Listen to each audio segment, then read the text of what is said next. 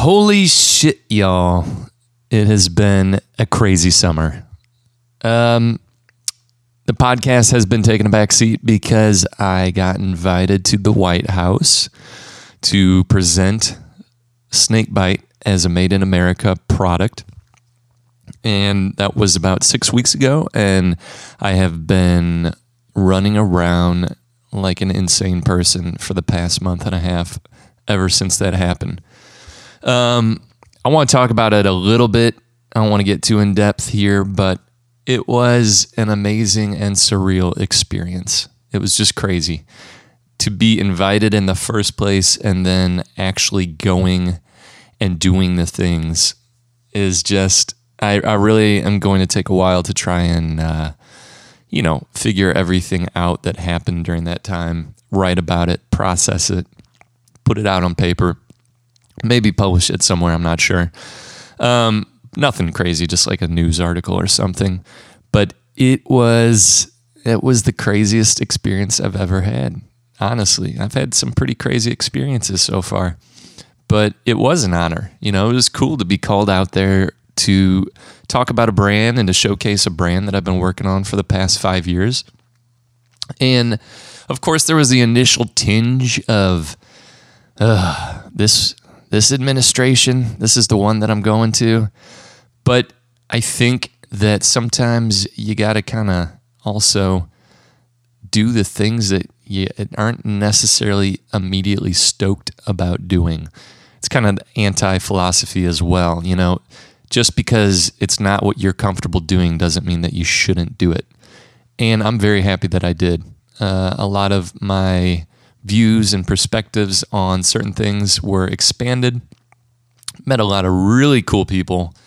Current staff administration, and then also the White House staff that has been there for 30 or 40 years, and what they've seen and how they just were, just being around them. Very, very beautiful souls, very nice people.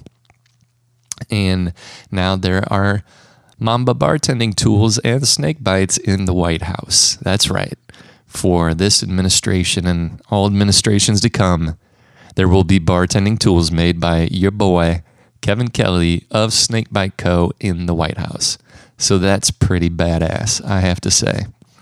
But yeah, it's been a whirlwind. A lot of press. I got hit up to go to New York to be on Fox and Friends, which was another crazy experience. And it was just a long time of traveling. I was on vacation, came back, got ready, left for DC, left for New Orleans immediately after DC, and then straight from New Orleans went to New York.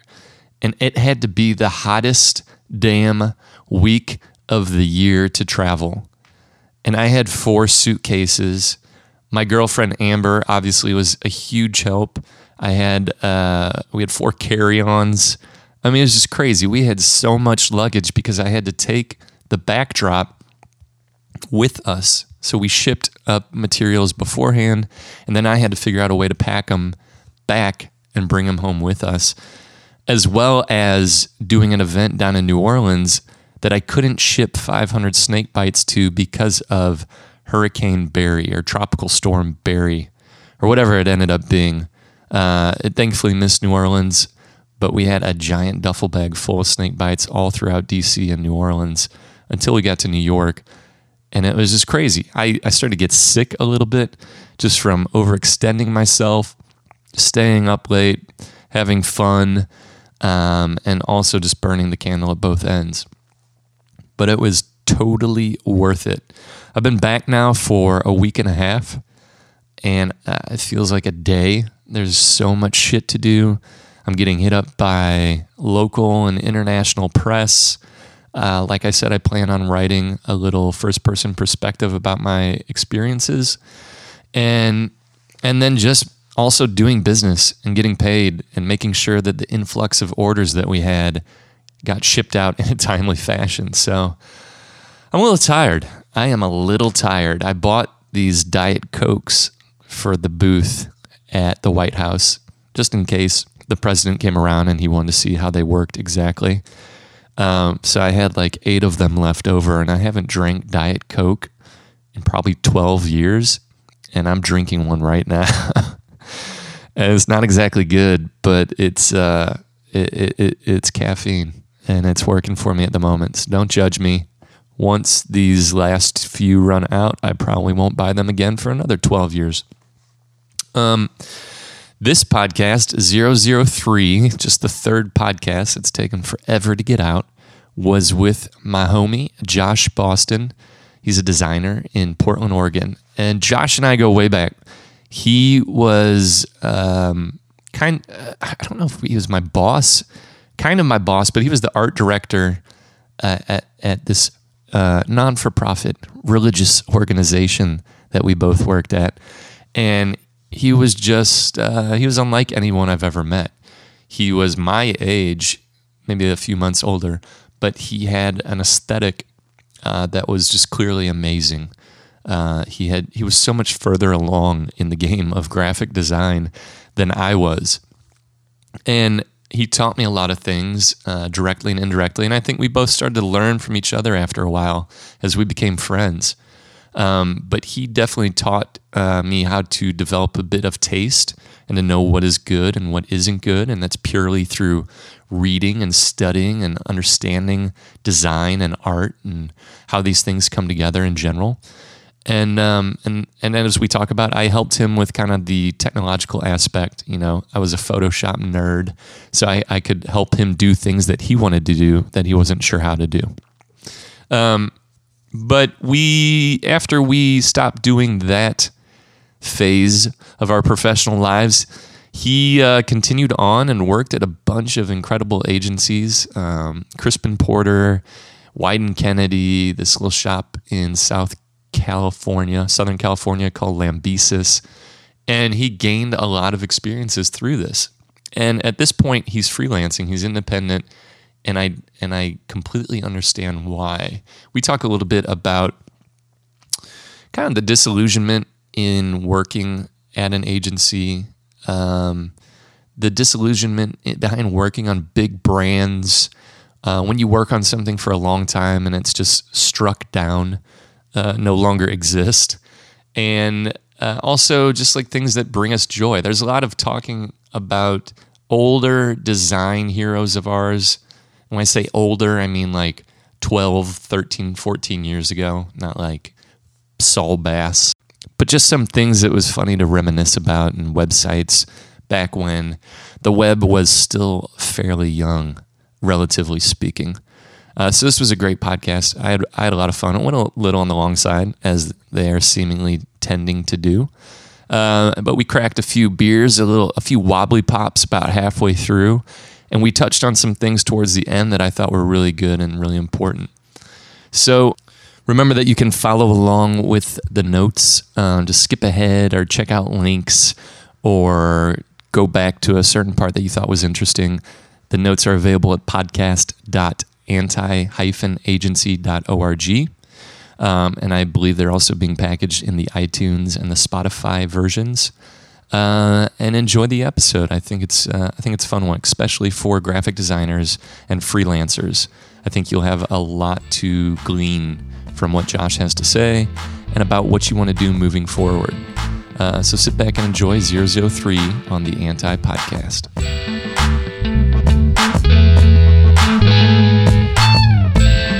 It's okay to be scared sometimes. Why is that? Gotta face your fears. So we were just talking about a potential podcast intro. Yes. Oh, so this is the podcast. We're here. We're here. We're recording. We're recording. This is happening. To all the listeners, Kevin doesn't know what he's doing with his music yet on the podcast, and I feel like the music for a podcast is kind of like naming a band. It's the best part. Like, what's your band name going to be? What's your podcast music going to be? You could do so many cool things. You could make your own jingle. Wouldn't the naming of the band also be on par with naming the podcast?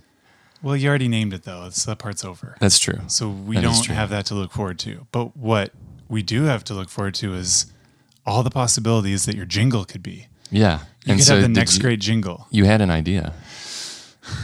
I'm gonna have. Or were you just freestyling? I was freestyling a little bit, but there's already a company jingle in my head, and that ruins things. And you get something stuck in your head. So Yeah, like ba-da-ba-ba-ba. that's what was in my head. Is that what I did? That's what I did. But that's the first thing that comes to my mind. The jingle is loving it. highly underrated these days. It is Because audio branding. Yes. anytime I hear something like State Farm, like a good neighbor, State Farm is there. Wait, are they still bum? Oh no, Farmers. That's the one with Bum, the bum, Whiplash bum. guy. Yeah. Not My Tempo. Yeah. Bum bum bum. We are farmers. Yeah, Bum, ba-do-do-do-do-do. with Jonah. J. Jonah Jameson. Yes. Or what's his actual name? I don't know, but that film was incredible. Spider-Man? No, or Whiplash. Whiplash. I want to say Tempo. it's like, it is an initial name, like F. Murray Abrams, but I think that's a former Secretary General or something. What's his name? All right, so I already decided not to have the iPad open to do research, and I'm immediately regretting it. It's okay. The bald guy from Whiplash, everybody knows him. It's going to hit me in the middle of the podcast. Yeah, maybe you should do an intro because I feel bad that everyone knows who you are, but they're like, who's this second voice? Good point. Well, What's hopefully when they click on the podcast, they'll have some inkling as to who you are. But I'm sitting down in the Pacific Northwest, Southwest Portland, in Josh Boston's beautiful office, home office. I'm not going to divulge the location. He always already has had to put up with a number of stalkers and fans. And no, it's great. You have an awesome neighborhood. I've always loved Portland, except for my first visit. But Portland is just a very welcoming community, although not nice. very diverse, I hear. That's true. But I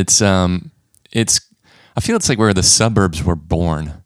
Portland, yeah. And in a good way. I don't mean that in a negative way. Like Yeah. all the suburbs in Portland just feel like the most iconic version of a suburb. There's a reason Beverly Cleary wrote all those books because She's from here. Oh yeah, Okay. yeah. Oh, she's Like Ramona Oh and yeah, she's Fudge, Super Fudge. Yeah, all that stuff. Simpsons creator. A lot of Simpsons characters are named after streets in Portland. Matt Groening's from here. Maybe. I don't. Again, we need that iPad. It's all I know is that there's a lot of Portland references, like Lovejoy is a street. So, Oh, yeah. Mr. Burns, Burnside Street. Yeah. Geez, what are the other ones? Now I'm blanking. But yeah, deep cuts. Deep cuts. So, Josh and I have a long history of being friends. We've been friends now for 15 years or so. Mm-hmm. And we met working together. And Josh, he was, what was your title at the time? I don't even remember. I think I was a senior designer at the age of 22, which is ridiculous. But specifically when we were working together, were you like an art director? Or? I think at first it was senior designer and then that's art right. director, but it kind of didn't matter. It was Title salad. title salad, and it was at a glorious religious nonprofit, so it was interesting. But it was kind of like the Bad News Bears meets the Goonies or some type of other iconic movies, because we were able to recruit a bunch of early 20-something talent to, one, you had to live in St. Louis, two, you had to agree to work for a religious nonprofit, which is nearly impossible. But we had a really great team assembled for a little bit, and then everyone quit and left. But it was fun for a minute. No, totally. It's one of those things that I kind of can't believe it happened. You look back on it and you're like, oh yeah, that really happened. Yeah. That's hilarious. Yeah. But before that, I had been in California. I was working in advertising. And then before that, I was just making websites in St. Louis. And then before that, I was in high school, making websites in high school. In the middle, not even in St. Louis. I I have a chip on my shoulder that I didn't even get to grow up in St. Louis. Like people in St. Louis think they already have a chip on their shoulder because they're St. Louis. And it's like, no, you need to live in the middle of Missouri off of a 1-lane highway. And then off of that, a gravel road. And then off of that, a really long gravel driveway that has a grave next to it. So when you're a kid, you have to walk past a grave every day by yourself because you're a latchkey kid. And dude, I mean, now that I've seen Breaking Bad and I'm looking back, it's like, if my family would have known how to create methamphetamine, I think we could have been so wealthy because you would have never found us. Yeah. Ever. I mean, I was in the middle of nowhere. This is where I was. All right, we'll get to that. Let's start from our friendship, though. Okay. And we worked together, and I had come from this background of, it looks like your mic's about to just fall right off the desk. It's an illusion. Okay. Kevin, I sorry to interrupt you. I know this is my first podcast, but I'm a professional. So, in many ways, it's my first too. Actually, it's my third, but I'm still learning so many different things as I go along. But I had come from a background of, I guess I would call it design of a sense, in that I was learning the Adobe programs. It wasn't a creative suite yet. They were still all independent programs. And I had a certain idea of what I thought good design was without really knowing. And so when I started working with Josh, it was kind of like, not a rude awakening, because you weren't rude, but it was just like an awakening and a lesson in humility to say, listen, bucko, listen, 22-year-old Kev, you don't know exactly everything about design yet. And Josh was, even though, what are you, a year older than me? I'm still born in 82, so March. Okay, 82. so months, he was still a mentor and then also a good friend. And it was cool how our friendship developed, because I think we both mentored each other in different ways, and then also became just solid friends along the way. And it's been one of my favorite friendships as I get older. So, not to kiss your ass too much, but no, wow, this is getting heartfelt very fast. But I was telling we went out to dinner last night, my wife and I and Kevin and his lady friend, and I was telling my wife separately that Kevin is one of the few people in my life that it feels like we're related, but we're not related. But even if we don't talk all the time, you get together once and it feels like you've been hanging out every day. I like how you're talking to a person that doesn't exist. What do you mean? Like, Kevin he's a great guy. Like I'm person. Explaining it. I know. I don't know how to do that yet either. Do we talk to the audience as if they're there? Well, they're listening. Or should we just talk to each other? Both. You have to provide context. Yes. Exposition. Kevin. Sorry, I just ruined that moment, didn't I? It's okay. Fuck. Keep going. So you fix it in post. This is the first episode not in St. Louis, because I don't want this to be just a St. Louis podcast. I want to talk to people that I think have found different ways to succeed outside the normal. And Josh definitely came to mind for many reasons. And one of those I think I want to touch on is finding career success at a pretty early age, and how you feel about that now. But let's get back. Let's start, what was your first favorite design? What was something that you can recall? Was it Disney related? I know you're a big fan of Disney. No, Disney stuff is just me coping with adulthood. 2019 adulthood, and it's like a weird Peter Pan therapy. I think honestly, it's like give me that nostalgia, straight to the vein. Give me that nostalgia, because I can't deal with reality as a 37-year-old man.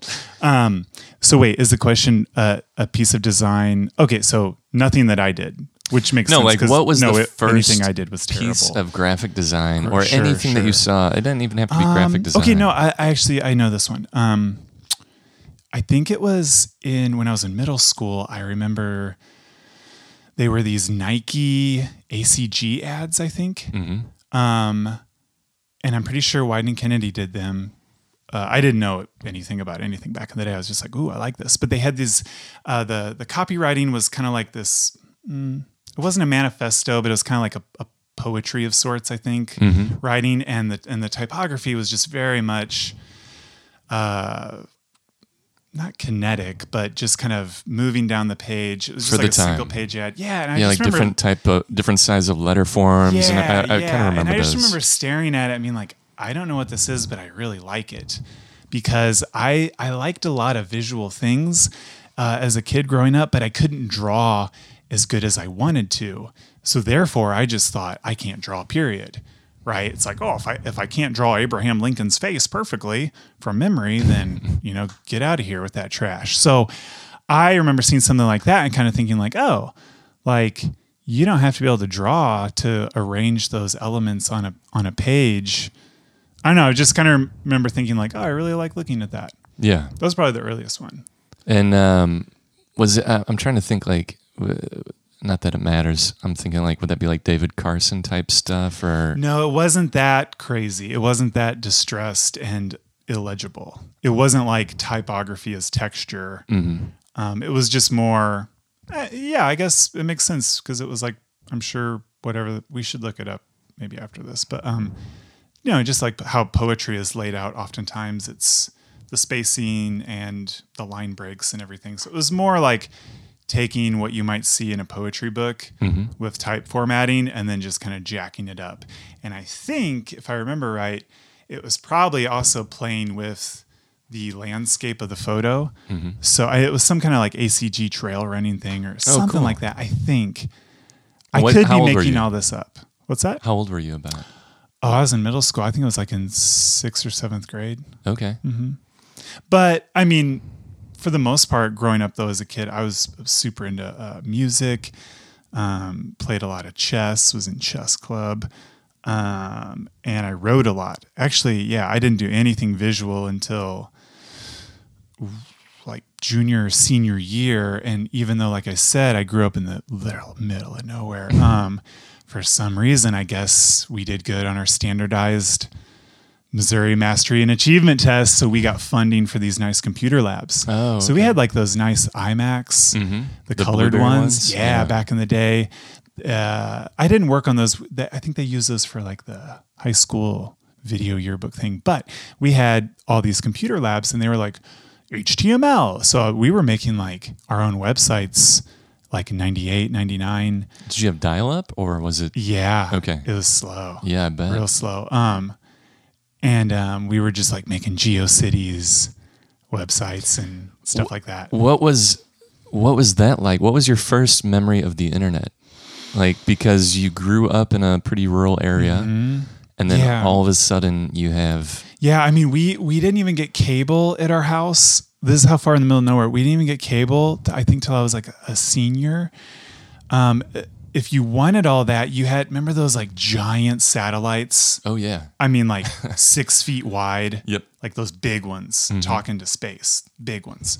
You had to have that. And those cost a fortune back then. And we were kind of not that wealthy growing up in the middle of nowhere on our, what could have been a sweet meth compound facility.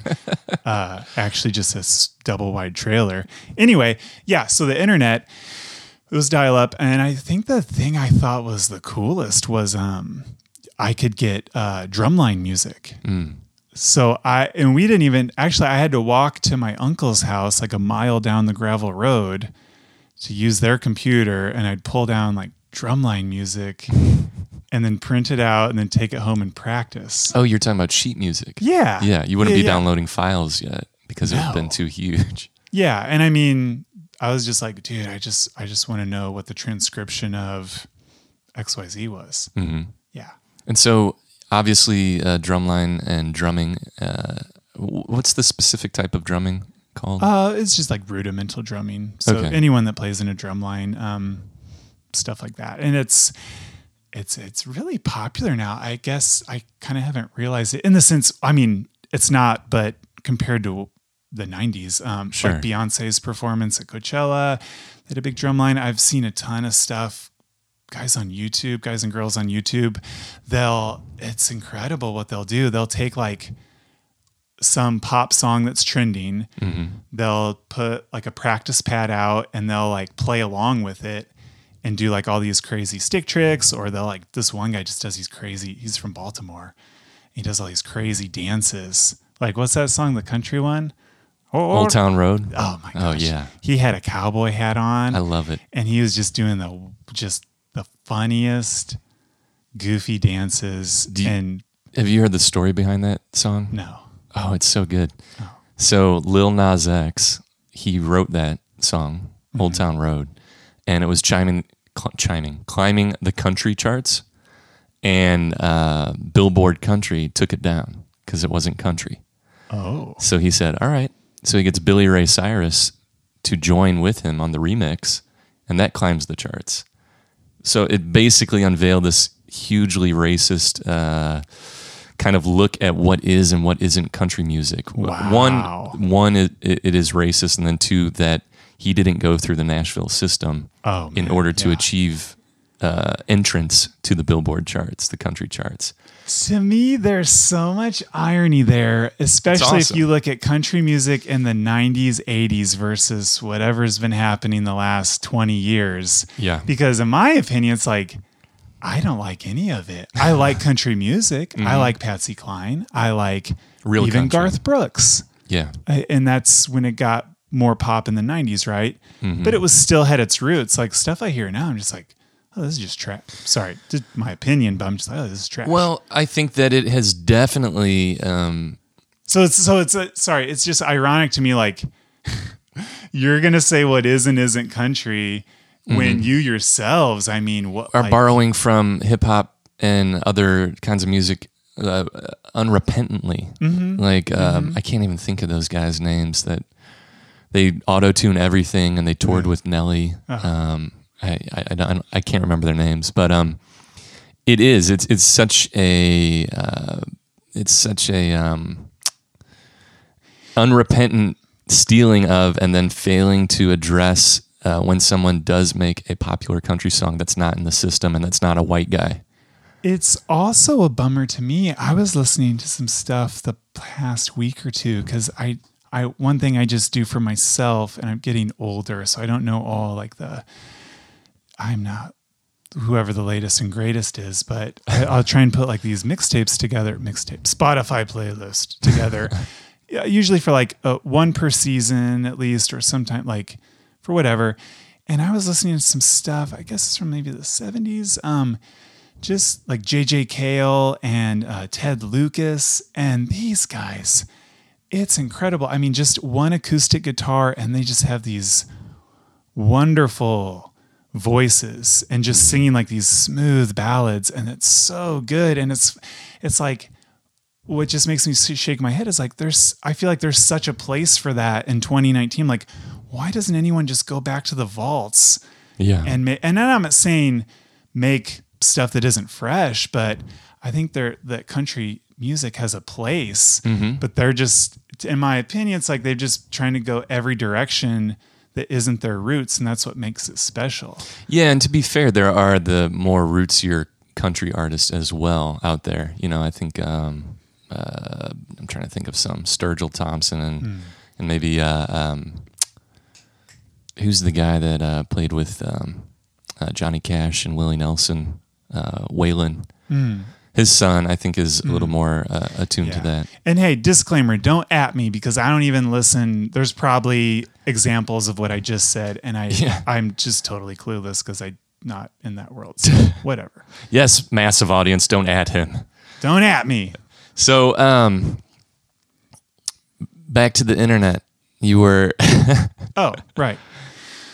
You were downloading Drumline music to play at home, and then that was your first like, oh my God, this has limitless possibilities. I can tap into other things as well. And then did you start to, you got the Blueberry Macs at school? Were you able then to put like Photoshop and Illustrator onto those? Not quite. How it was, so that was like early internet. I'm like, oh, I just want, drumline music because I'm practicing stuff. But then once I had like a HTML class and then like a marketing class. Then it was kind of like, oh, like you can code these basic HTML websites in 1998, whatever. The most basic of things. But then it was like, oh, well, these are just tables and rows and columns. Like we need graphics to put in there.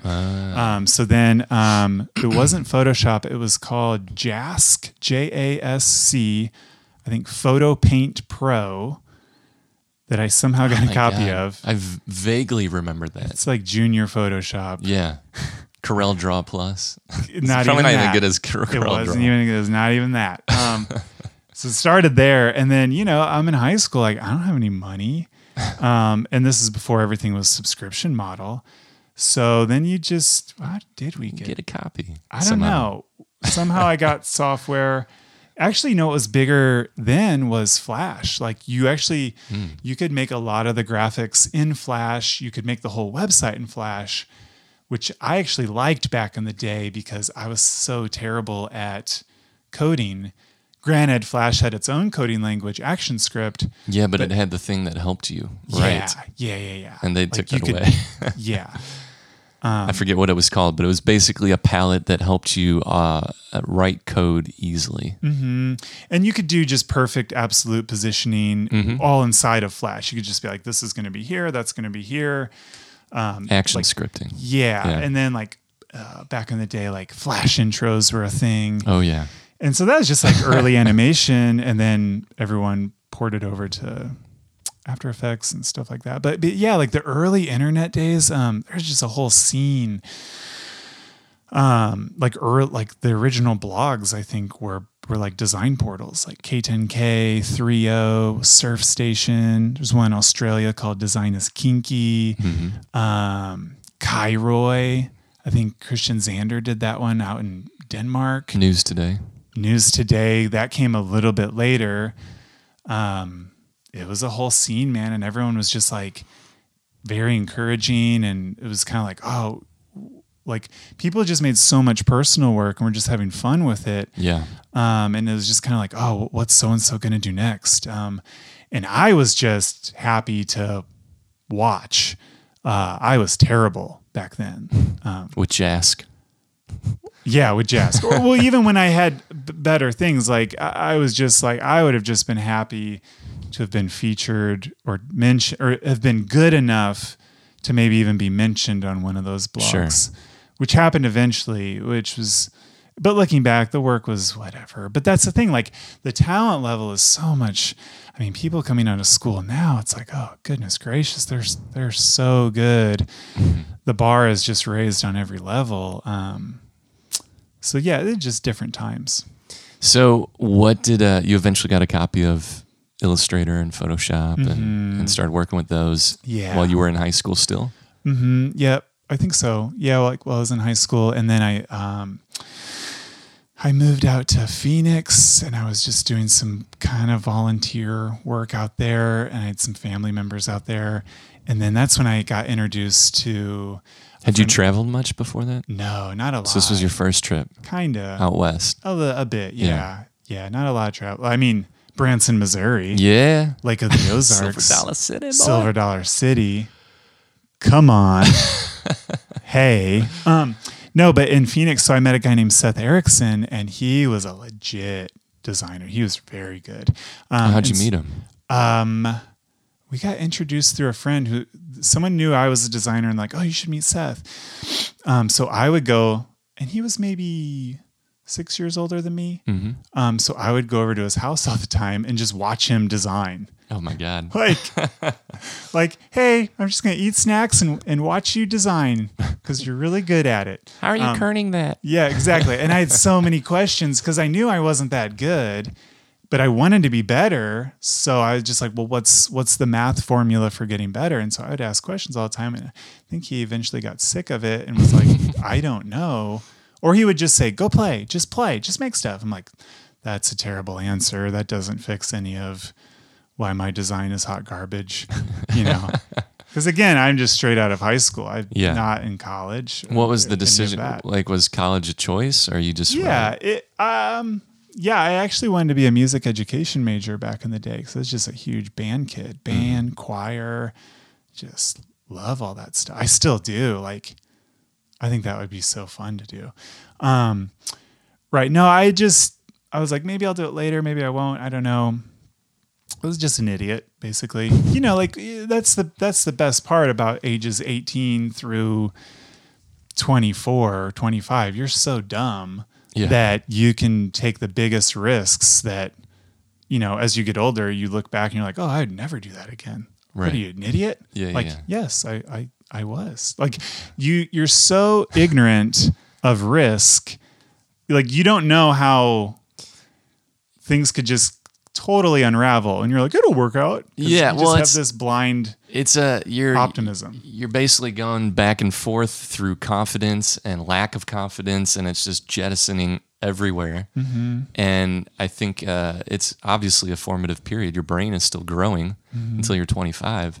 So it's just kind of, you make risks, but you don't even realize that they're risk until later, and then you don't realize the luck of things and people that you stumbled into and how it just worked out, which when you're older, I feel like it's harder. You're like, how in the hell am I ever going to do something like I did before again? Oh, absolutely. Yeah. That's kind of where I'm at right now, but get to that in a minute. But yeah, so earlier, so Seth, he then was like, you need to meet my friend Mike. He has a large book collection. I was like, oh, he lives in Minnesota. It's like, okay. I mean, it felt like a movie, like and the three-eyed China, which is crazy. That was going to do my big reveal. Oh, sorry. Shit. It's okay. Yeah, it basically felt like the three-eyed raven, like, oh, you must meet this. So he gave me Mike's email address, and this Mike turned out to be Michael freaking China, who, like, one of the most prolific designers. Artist. Yeah, just... entrepreneurs. Oh, good grief. Just, I mean, he did Disney's custom typeface. He did MTV's website back in like 2001. I mean, it's endless. Which was a big deal. I mean, if any design person is listening to this right now and doesn't know who Mike China is, you just need to look it up. It's CINA. And also part of this podcast, I'm going to start doing a table of contents, so people can easily find out what we're talking about. Oh yeah, that's good. So I do that a lot with conversations. If I'm out at dinner with someone and we're just covering a lot of, I'll do an appendix email follow up. Yeah, because there's so many times you're talking, you're like, I don't get my phone out, and it's like, oh yeah, you gotta. It's a great habit actually, especially like in business meetings. Always go to your email, have bullet points. Here's the key things that we talked about. Here's some references to look at. It just makes it feel like not a wasted hour or two, you know, and hopefully that's what I'm trying to do with this table of contents thing. Fantastic. But anyways, you got Mike's email. Right. And you started just out of the blue emailing. Yeah. And he was nice enough to even write back, because that was even peak. Like, there was an age of like internet design rock stars back then, like Joshua Davis, G-Monk, Mike Young, Mike China, Jim Agura, who else? Just a lot of these people that are the freaking Designers Republic. I mean, like studios that people know now, like Universal Everything, Build, like Michael C. Place and Matt Pike were just employees at that. Designers Republic was the most stacked, and they were from the run through the 90s through early. That's just amazing. That's another. Anyway. Keep getting distracted. But yeah, so Mike was nice enough to even write back, and he was like, well, send me some of your work and I'll take a look at it. But this is also in an early phase of the internet to where, you know, it kind of sounds ridiculous now, but like the chances of you emailing somebody that you admire and them responding back to you nowadays are way lower, I think, than they were 15 years ago. Yeah, true. Like you could email someone and famous now. Yeah. But that's kind of changed into Twitter, where you can potentially get someone who you look up to respond to you. But it's just either, you know, a like or a... Yeah, I got really excited maybe 3 years ago when I sent out a tweet being very praiseworthy of Leslie Odom Jr.'s Christmas album. And he was Aaron Burr in Hamilton. And he wrote back and said, thanks, Josh, with an exclamation point. And I took a screenshot of it. And then I posted the screenshot on Facebook. And celebrities, they're just like us. Yeah. You know, it made me feel very special. Anyway, so Mike was like, yeah, all your work's really bad. There's maybe like one tiny little corner of one thing. He was like, this part here is kind of okay. But so he gave me a book list of books to get. And he was even nice enough to be like, oh, here's like where you can order them from online. This was before Amazon had everything. So I was getting like old design books like Emil Reuter typography, Joseph Muller-Brockman's grid system book. How are you buying them? Did you have a job? Yeah. Oh, sorry. So I was okay enough to get a job making website stuff in St. Louis. So I would just basically spend I lived at home, still in the meth facility in the middle of nowhere. I would drive into St. Louis-ish, and I would spend all my money on books. And so I would just design all the time. So it was kind of like my college, basically, was just reading all these books and just working all the time, designing all the time. And then I had made some friends when I was in Phoenix that were then out in San Diego. And I remembered visiting San Diego, and it just felt like, as a kid that grew up in rural Missouri, like if you ever drive into San Diego from the 10 and you go up into the mountains-ish, you come down through Alpine into San Diego, and it just feels like Jurassic Park, and it's like, and you're like, oh my gosh. And you just feel like I've discovered this is the answer. Like we should all live here. And I think everyone thought that, and that's why it's so crowded there now. But it was fantastic. So I really liked the idea of I'm going to go to California.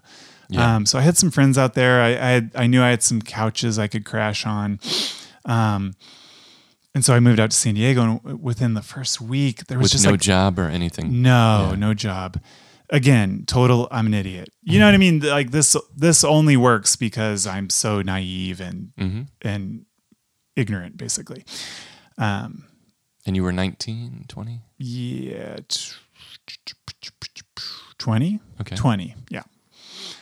Anyway, and so I went to this one store, because that's the thing, when you grow up in you hear about cool stores. And again, this is for context, it's still like 2003. Like the internet isn't it still wasn't fully what it is now.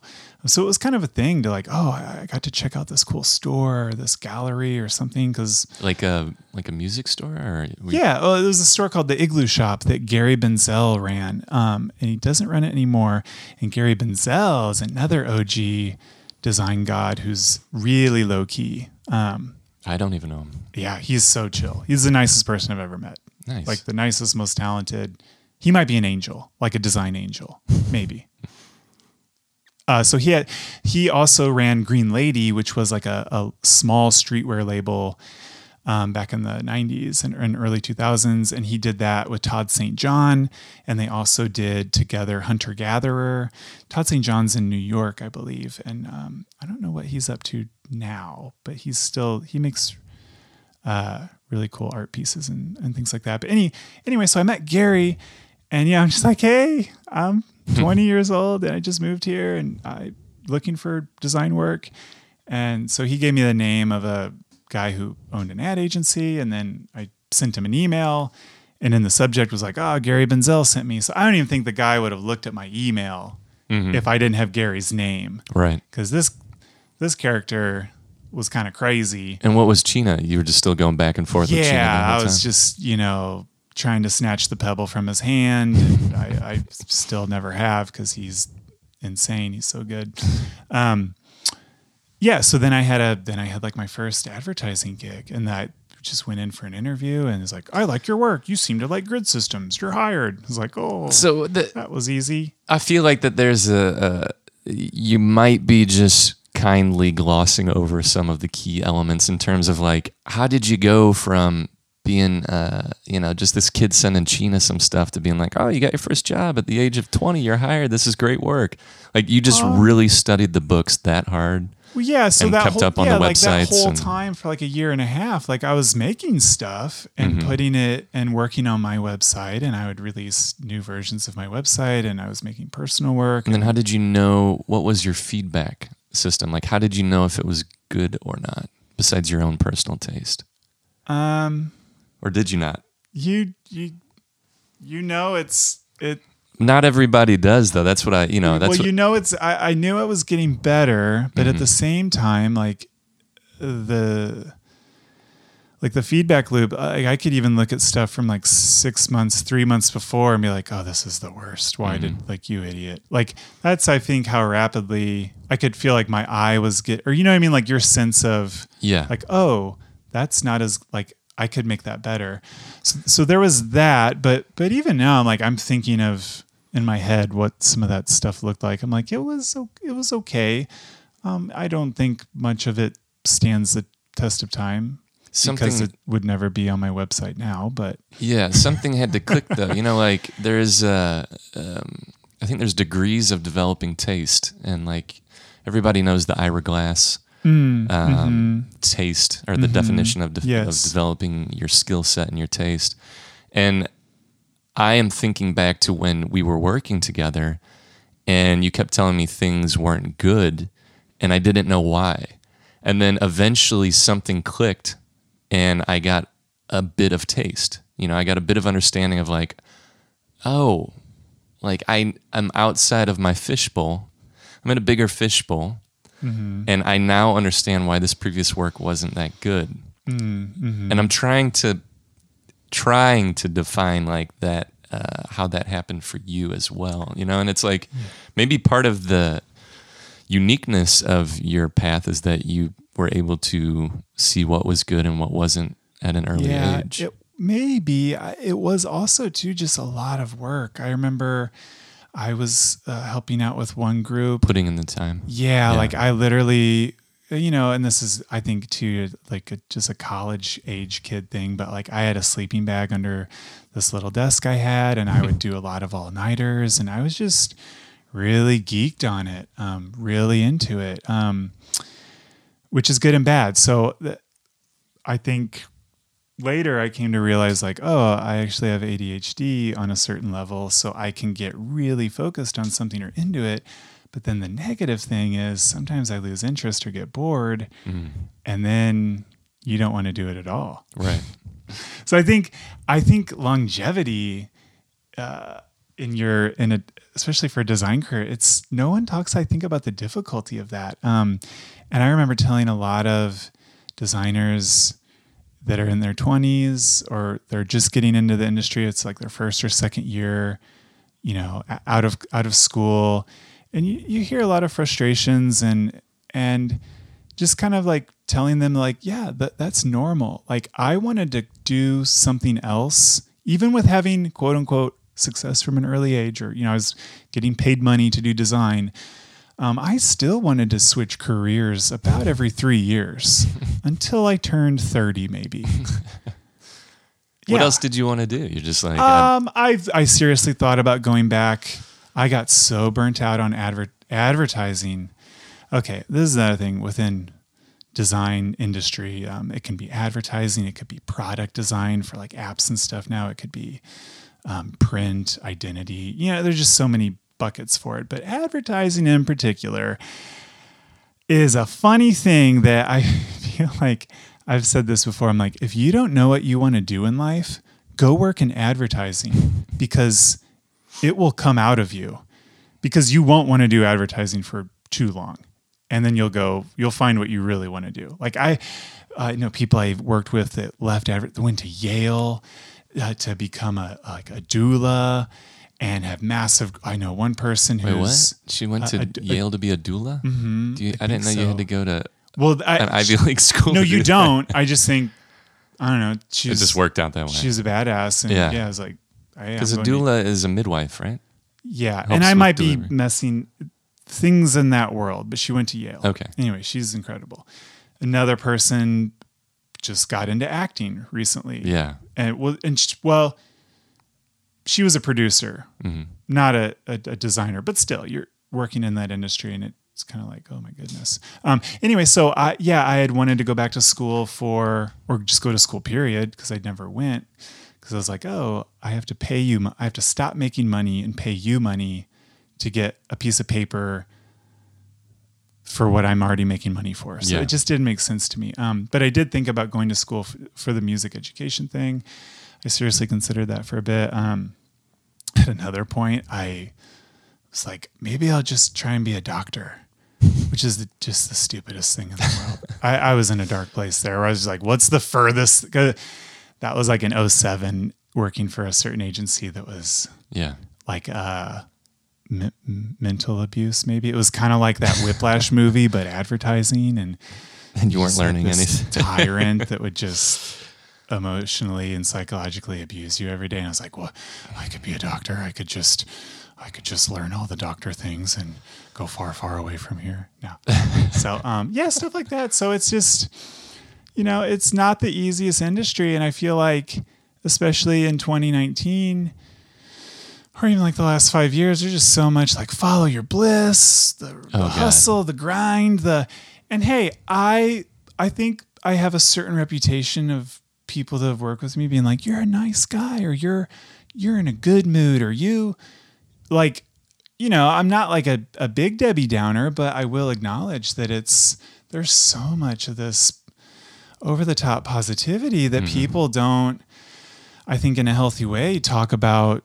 Like, it's not the easiest industry. It's not easy to be creative for a living. Right. It's not. Like, there's peaks and valleys, and there's times where you're just kind of numb, or you maybe had a good year, maybe had a bad year. And I don't feel like that is talked, and I'm not trying to say this in a negative way. I'm just trying to say, like, it's not discussed as much publicly. I think it's discussed a lot in one-on-one coffee meetings, but you're not seeing it from the stage in design conferences or things like that. Yeah. So, you back to the first job then. You got this first job in the ad agency. Was this in San Diego? And can you tell us which one? Yeah, it was called Lambesis. Okay. I think there's this was when they were in Carlsbad. I think they're actually in La Jolla now. I think they moved. I think they were originally in La Jolla, then they went up to Carlsbad and back to La Jolla. But they did their big claim to fame was all the Airwalk stuff in the 90s. Oh yeah. Which is super good. Really cool stuff. Did you work on that? No. I got there in 2003. So that was post Airwalk. But we did Sky Vodka. We did BB or Bebe. Did they bankrupt yet? I think they're bankrupt. The shoes? No, like BB, like the women's clothing. Yeah. I have no idea. I don't know even know if they're still around. Bebe's Kids? Bebe's Kids. So it was a lot of like high fashion, luxury kind of stuff. They didn't do a lot of TV, but they were really good at just, you really don't see it anymore, but it's just print ads, but done so well, like just pieces of art basically, but that also told these stories.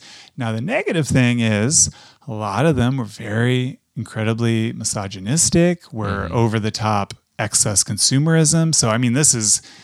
The ads or the people? Maybe both.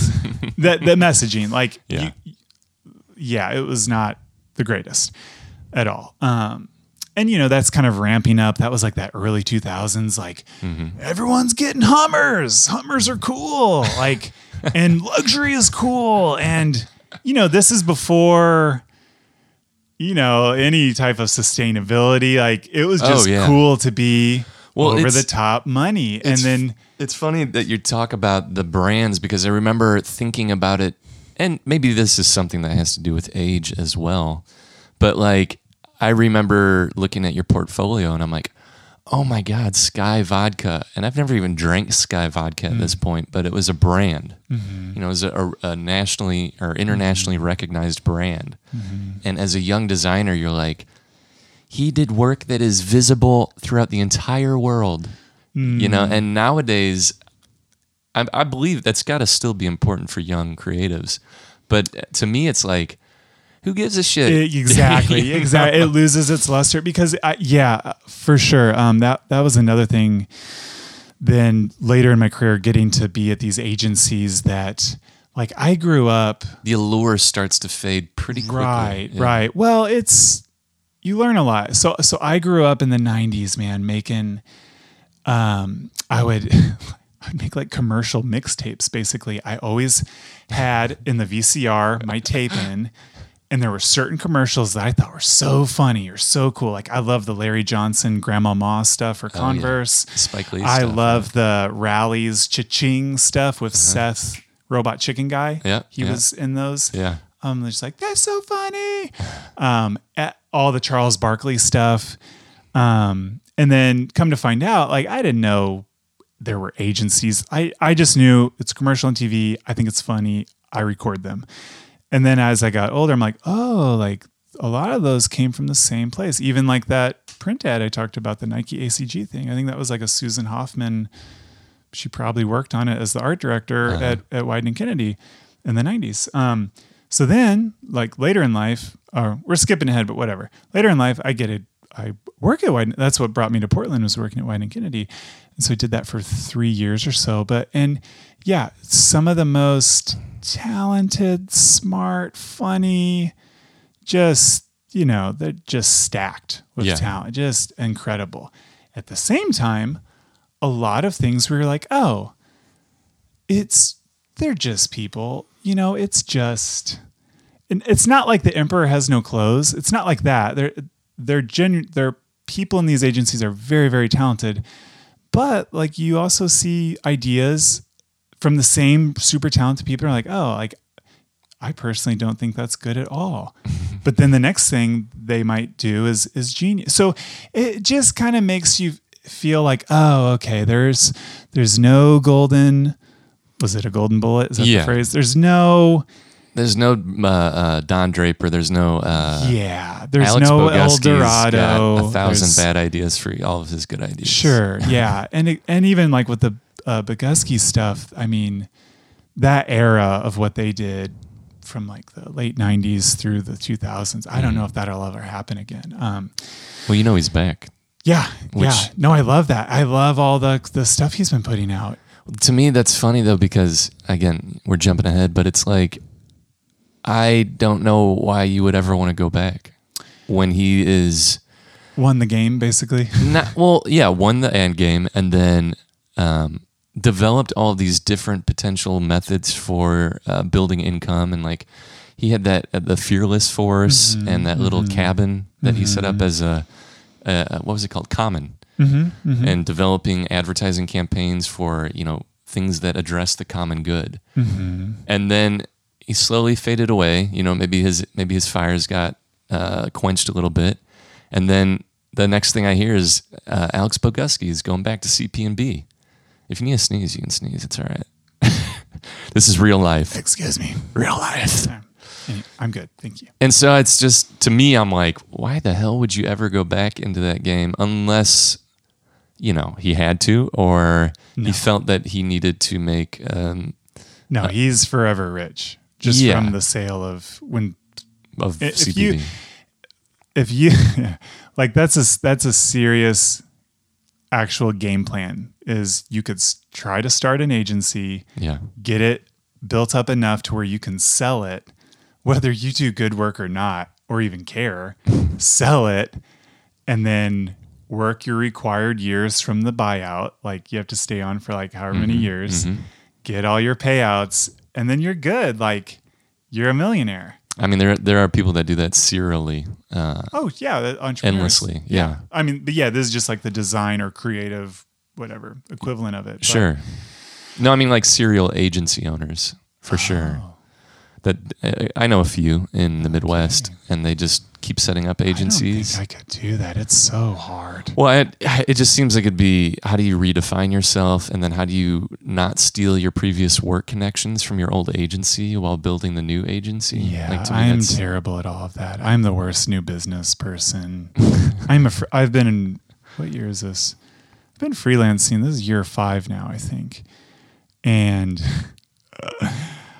I feel like I'm just very lucky. Like, I don't go to a lot of events. I don't email a lot of people. I've just been very fortunate that people email me.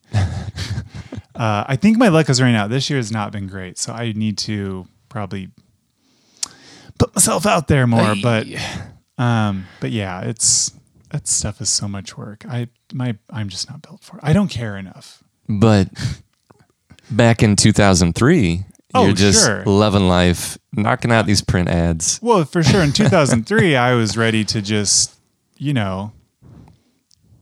give my life over to Cthulhu, the design god. Cthulhu. Just, here I am, Cthulhu, send me. You know what I mean? Use me. Yeah, exactly. Where now it's like, I don't know. I worked on a project earlier this year that was very enjoyable, and there's times where you just kind of lose yourself working on it, and you're just very much enjoying it, and the work is good. And then there's other times where you're like, I don't really feel like making anything, or you're like scanning through social media and you're like, all this stuff is amazing. And it's amazing. But sometimes you're like, but I don't have any desire to keep up. Yeah. Sometimes. Yeah. It goes in phases. Maybe that's just part of getting older too. Well, I think that's the part of the mindset of any creative, honestly. I think it's something to where you have seasons of one, feeling like you're faking it, that you don't belong. Mm-hmm. Two, there's too much good stuff coming out. What could I possibly add to the conversation? Mm-hmm. And then the opposite of that as well, to where you're like, I'm a design god, or I'm a photographic god, and I'm on a roll lately and getting good feedback. And then it's I think creatives tend to be by and large a little, I guess, bipolar, for lack of a better word, when it comes to producing work. And the ironic thing is that I think it's I think if you tried to ignore that, you'd be better off, but maybe the work wouldn't be. Yeah, I think there's something to be said for just having a healthy outlook of where what you do fits into the world, and just having that healthy perspective. And it's not that you don't care about it, but you rightly see its position in the world. For sure.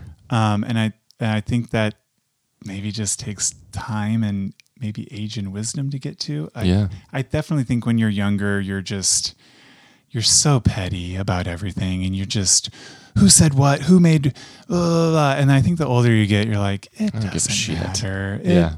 I remember one time this was in 2010. Mm-hmm. Wow, 9 years ago. And I had done an illustration. This is back when people used Flickr. It's kind of like shout out. Flickr. Flickr was the original Instagram. People were putting their design work on it and getting lots of likes and comments. And I had done an illustration of, it's the Tetris church. The Tetris church in Moscow. Mm-hmm. St. Peter's. Is it St. Peter's? St. Petersburg. It's got those like certain spirals. Very clear geometric patterns. The Kremlin. If you were to tell, 10 illustrators that do kind of vector type illustration work, hey, do a version of this, they'd probably all look pretty similar. Because it's just so geometric. And then Mary Blair was, a lot of people were kind of rediscovering her around that time. So I'm like, dude, it just all looks like Mary Blair anyway. So I'd put it up, and they made a big deal. They linked it on Twitter, and they had a much bigger following than me. I've never been that giant of a presence on social media. And we're like, oh, great, another person ripping me off. They never reached out to me first to even ask about it. And I went and looked. I'm like, I've never even seen this person's version of it. And I commented, and I even had like a timestamp. I'm like, hey man, like I did this. It wasn't even. But they never did a public apology. They never. But that's the thing. You're when you're in your 20s, all this bothers you. Yeah. Yeah, and like I guess now people use, is that like there's like this dribble? Yeah, I know. When it first came out, I remember I threw some stuff up, and then I just never even logged back in again. It's like I don't. Well, I think I never really got into that because it was just you were showing snippets of work, details. You weren't necessarily showing the whole work in some respects. Yeah, and I think they You dribble it out. Was well, the no, idea? I think what people started doing was they just used it as a portfolio thing. Yeah. And That's what it turned into for sure. But anyway, all that to say, like, you're super, I just feel like as you get older, you're like, it doesn't matter. Like it's not the biggest thing in the world. Like the world does not revolve around design or advertising or even like, dude, even Game of Thrones. In 2 more weeks, the world will not revolve around Game of Thrones. Well, this will be released after that, but yeah. At the time of this recording, right? We still have 2 more episodes of an abysmal final season of Game of Thrones. Hey, it's a lot of work. The fact that it's as successful as it is and what they've done with it is incredible. That would be a lot of pressure if you were the showrunner. So I get it, but they're tired, man. They're just like, we want to work on our next project now. So then what year did you make the decision then to come back to Missouri and why? Oh, that was in 2004. Oh, I had a crush on a girl.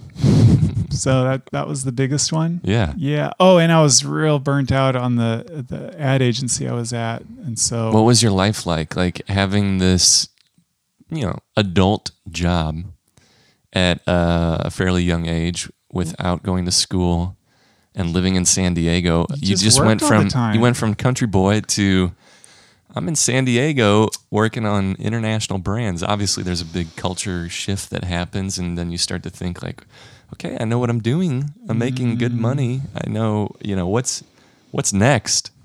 Missouri again. No, I was so burnt out. We worked really long hours. Like how 80-hour? Sure. There were days, there were a lot of times where they would just be like, if you have plans this weekend, cancel them. Wow.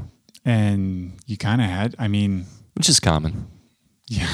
Yeah, unfortunately. Yeah. There was a lot of certain pitches where you'd work through 2 whole weekends straight. Like you wouldn't have a day off for like over like 14, 15, 16 days. Just really late nights. So you're just you're kind of like it's like being a part of a cult, I guess. Mm-hmm. You're just giving them everything. You don't, right. If you get off work at a normal time, you're kind of so zonked. You're just like, gonna take a nap now, stare at a wall. No, so coming back to Missouri was fun. I just really liked this girl. So that was fun. And I met you. That was good. But then that kind of ran its course. There was only so much good we could try and do for this organization. And then I knew I needed to, I wasn't happy in the Midwest necessarily. I still had friends in California. So then I went back in 2007. Yeah. And then I was there 2007 to. And were you feeling kind of reinvigorated? Like, I went back to the Midwest, did that thing, stayed there for a while, done with that, ready to go back and feel renewed. Yeah. And were you still thinking of trying to get into becoming a doctor or anything else at this time? Or no, that's when it happened. That's when that little episode, because I went back to California, but I went back to the same agency, and it's just kind of like that's right. It's like an abusive relationship where if you've just been away for a little bit, you're like, oh, it wasn't that bad. Yeah. They didn't throw me down the stairs that many times. Plus, it wasn't like you didn't just go to Wyden and Kennedy. No. You disappeared into Missouri for 2 years. No. Yeah, that was 4 years later in 2011. Yeah. So no, I jumped back in, and then it was like, oh, what have I done? Oh boy. And that's when I was like, maybe I can be a doctor or something. Yeah. And then was there, bounced around a bunch to different shops in San Diego, just small ones. There wasn't a lot there at the time. Not like there is now, like Basic hadn't started yet. They're phenomenal group in San Diego. They've just had tremendous success the last few years. Have you worked with them at all? Or? No. Well, one of my coworkers actually worked with them when we were at Wyden, and before Basic was the giant that they are now, but they were working on some stuff. And I remember seeing a deck laying on a desk, and I was like, oh, who did this? This is amazing. They're like, oh, it's this group in Solana Beach called Basic. And I was like, this is incredible. Yeah, they're super good. There's actually a little, there's a Basic outpost in St. Louis. I heard Our about Basic that. office, yeah. Yeah. It's one of my acquaintance buddies, JP Burks, and a developer. I don't know his name. Yeah. But yeah, they're super talented, and they're doing a lot right there. Yeah, Steve Dinikus he used to work at Wyden, then he worked at Instrument, then he moved to San Diego to work at Basic. He's phenomenal talent and just a really good leader, really good energy, just a great human. So yeah, he's there. Matt Falk, the founder, he's a wonderful person. Awesome. We chatted maybe a year ago. I'd never met him before. I was just he's very down to earth. I was very impressed. I was like, oh, that's very refreshing. Yeah. So I think it's always nice when you meet someone or if someone's doing something and they're just, normal. Yeah. And not, Yeah. because there's so much of that in this industry. People are just kind of weird, or they're just, they are. And why is that? Because I think it's more advertising. I've seen it the worst personal experience in advertising, where it's like it's a little too high on your own supply, you know? And that goes back to just seeing your work in context. It's like, it's not that you don't take pride in it or you don't try to perfect your craft, but you just understand your place in the world. And I think that goes with everything. Like there's no reason for anyone to have ego.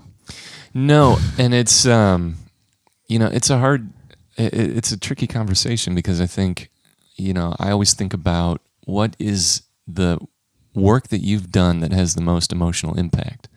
I think that's a Sagmeister question, honestly. And he said, I made my mom a t-shirt one time, or I made a t-shirt that says I love my mom and wore it on TV. And he's like, that's the best design work I've ever done.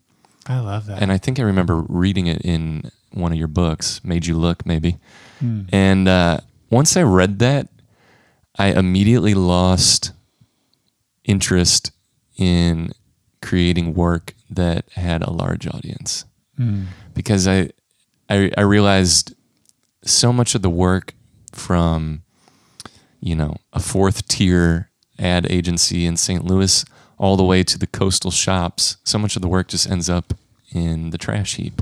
Well, there's something to be said too, and this is what I learned. Literally. And Working at these larger shops on like really big brands that's the trade-off. Because there's such a large audience, there's so many stakeholders, there's so many, like the gauntlet that the work has to make it through to be really good and be unscathed and not watered down. It's very rare. So I think it's honestly probably like the best work is when it doesn't have a lot of approval layers. Maybe it doesn't have the largest audience, but it's really good. Yeah, I mean, it feels unsafe in a way, because it hasn't been group-thinked to death and thought like, oh, who's this going to offend? Or is this going to hit our specific target audience? It's like, just put it out there, man. It's real and it connects with people.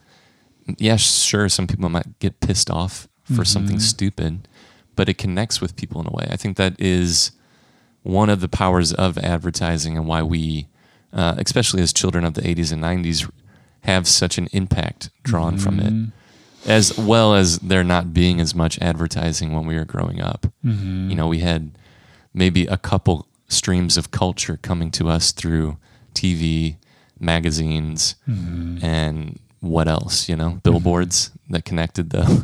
Yeah. I mean, there wasn't a whole lot of content to take in compared with today. Today It's maddening. Any brand you're competing with YouTubers that just make stuff. You're competing, like the battle for attention. It's insane. Yeah, we were just talking about this yesterday about Netflix has so much fucking money. They keep creating these new series and new movies that look, from the outside, they look good. And then I told you, as I start watching them, I'm like, there is absolutely nothing here. This writing is flat. There's no plot. I don't care about these characters at all. But they have the money to make things look good. And that's so true with things in advertising today as well. There's a lot of money being spent in order to make things look good, but it's not necessarily iconic. There are very few iconic ads. And I think... Yeah, it's because there's too many shareholders and there's too much... that people are, and rightly so. Yeah. If I was an accountant or a CEO or, in the C-suite, like a CMO who's, they just play musical chairs and they're like NBA coaches or general managers. They're just, if you don't produce within a year, whatever, like you're gone. Yeah. So I get it from that angle, but yeah, it's like anything now that is good and iconic is somebody sticking their neck out a little bit. Like the format has changed as well. Yeah.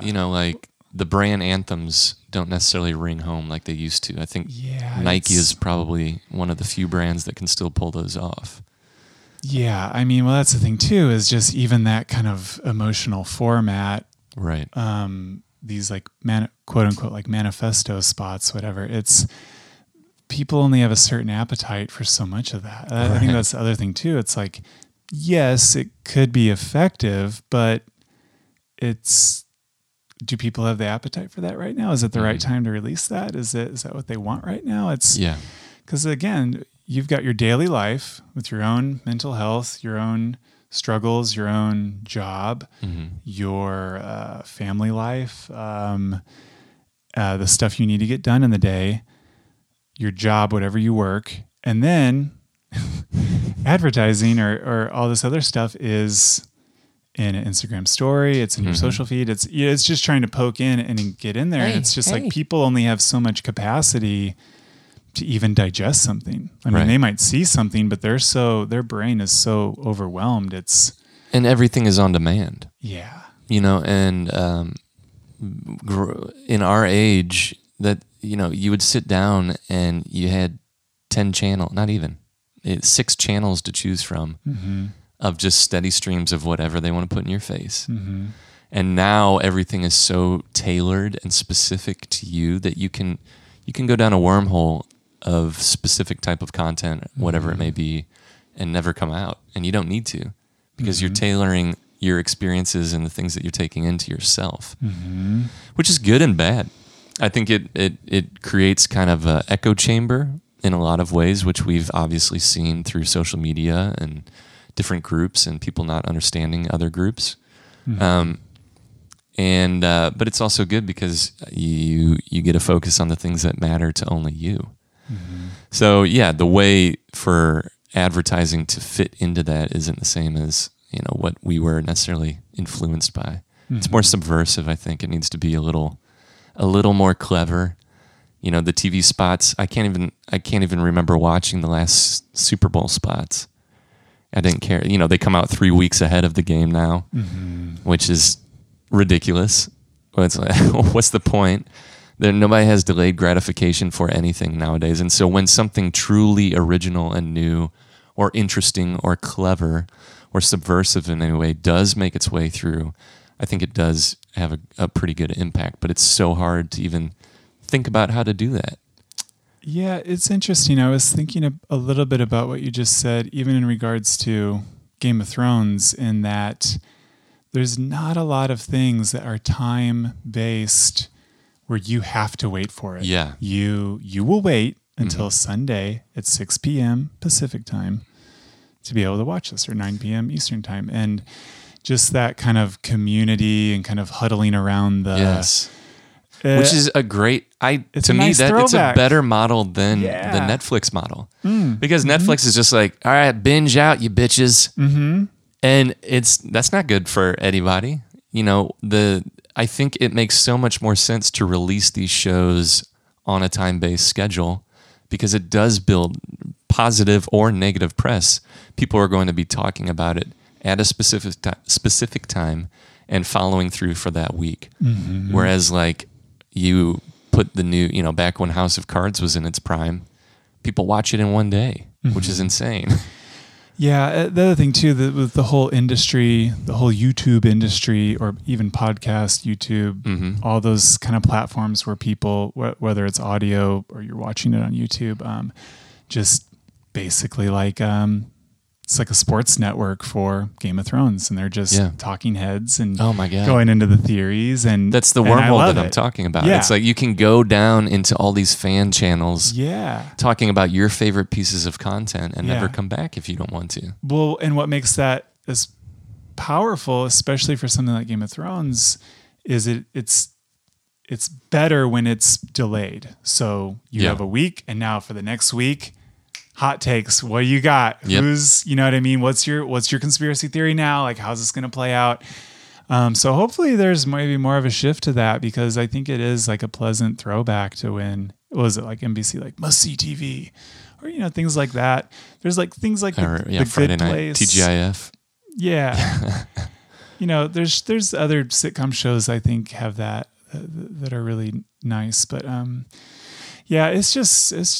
there's maybe a balance between everything being on demand and then these things that give us these nice rhythms, like a forced healthy rhythm of, you will watch this, you will digest it, talk about it, and then you'll get another piece of candy in a week. Yeah. I think that's really healthy. I do too. And it's not necessarily ahead of the game. It's just saying, look, don't dump all your content. You know, don't dump something that's taken months or years to make. Well, it's a pendulum swing, right? Yeah.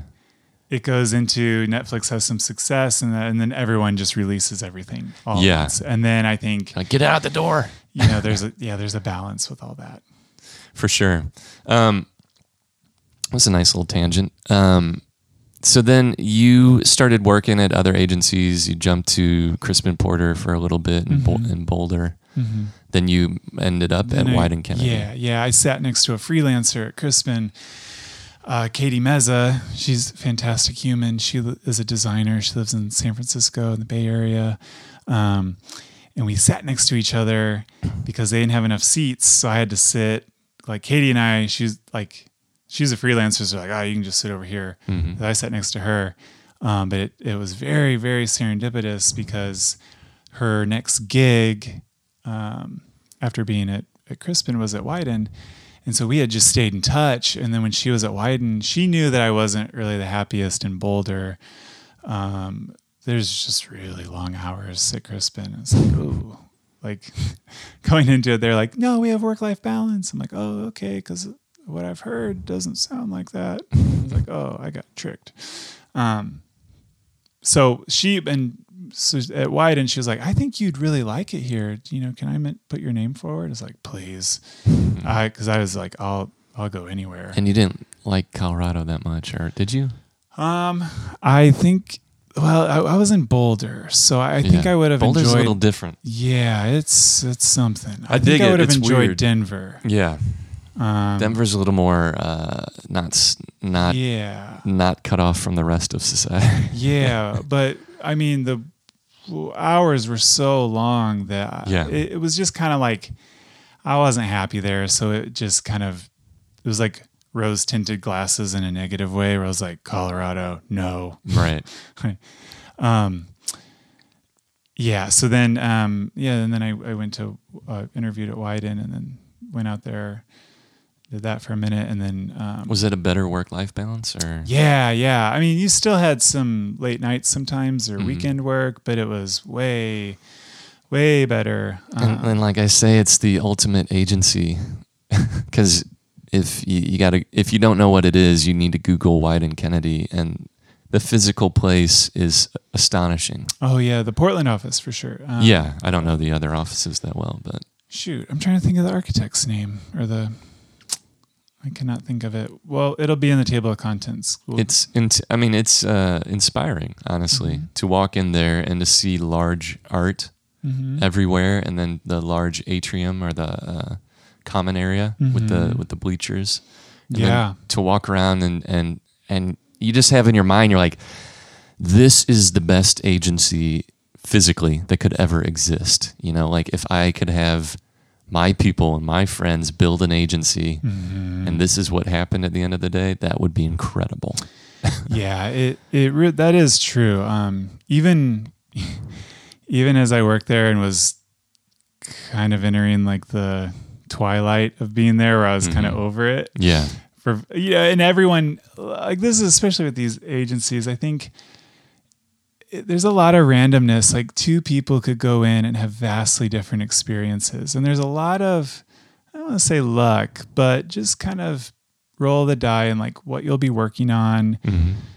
Some people have wonderful seasons at different places. Some people have vastly different ones. But yeah, it's a narrow chance between doing cat food versus Nike. Sure, yeah. And even it's like, careful what you wish for, because even some of those larger brands, people are like, oh, I've always wanted to work on this. And it's like, oh, careful what you wish for. What you end up working on.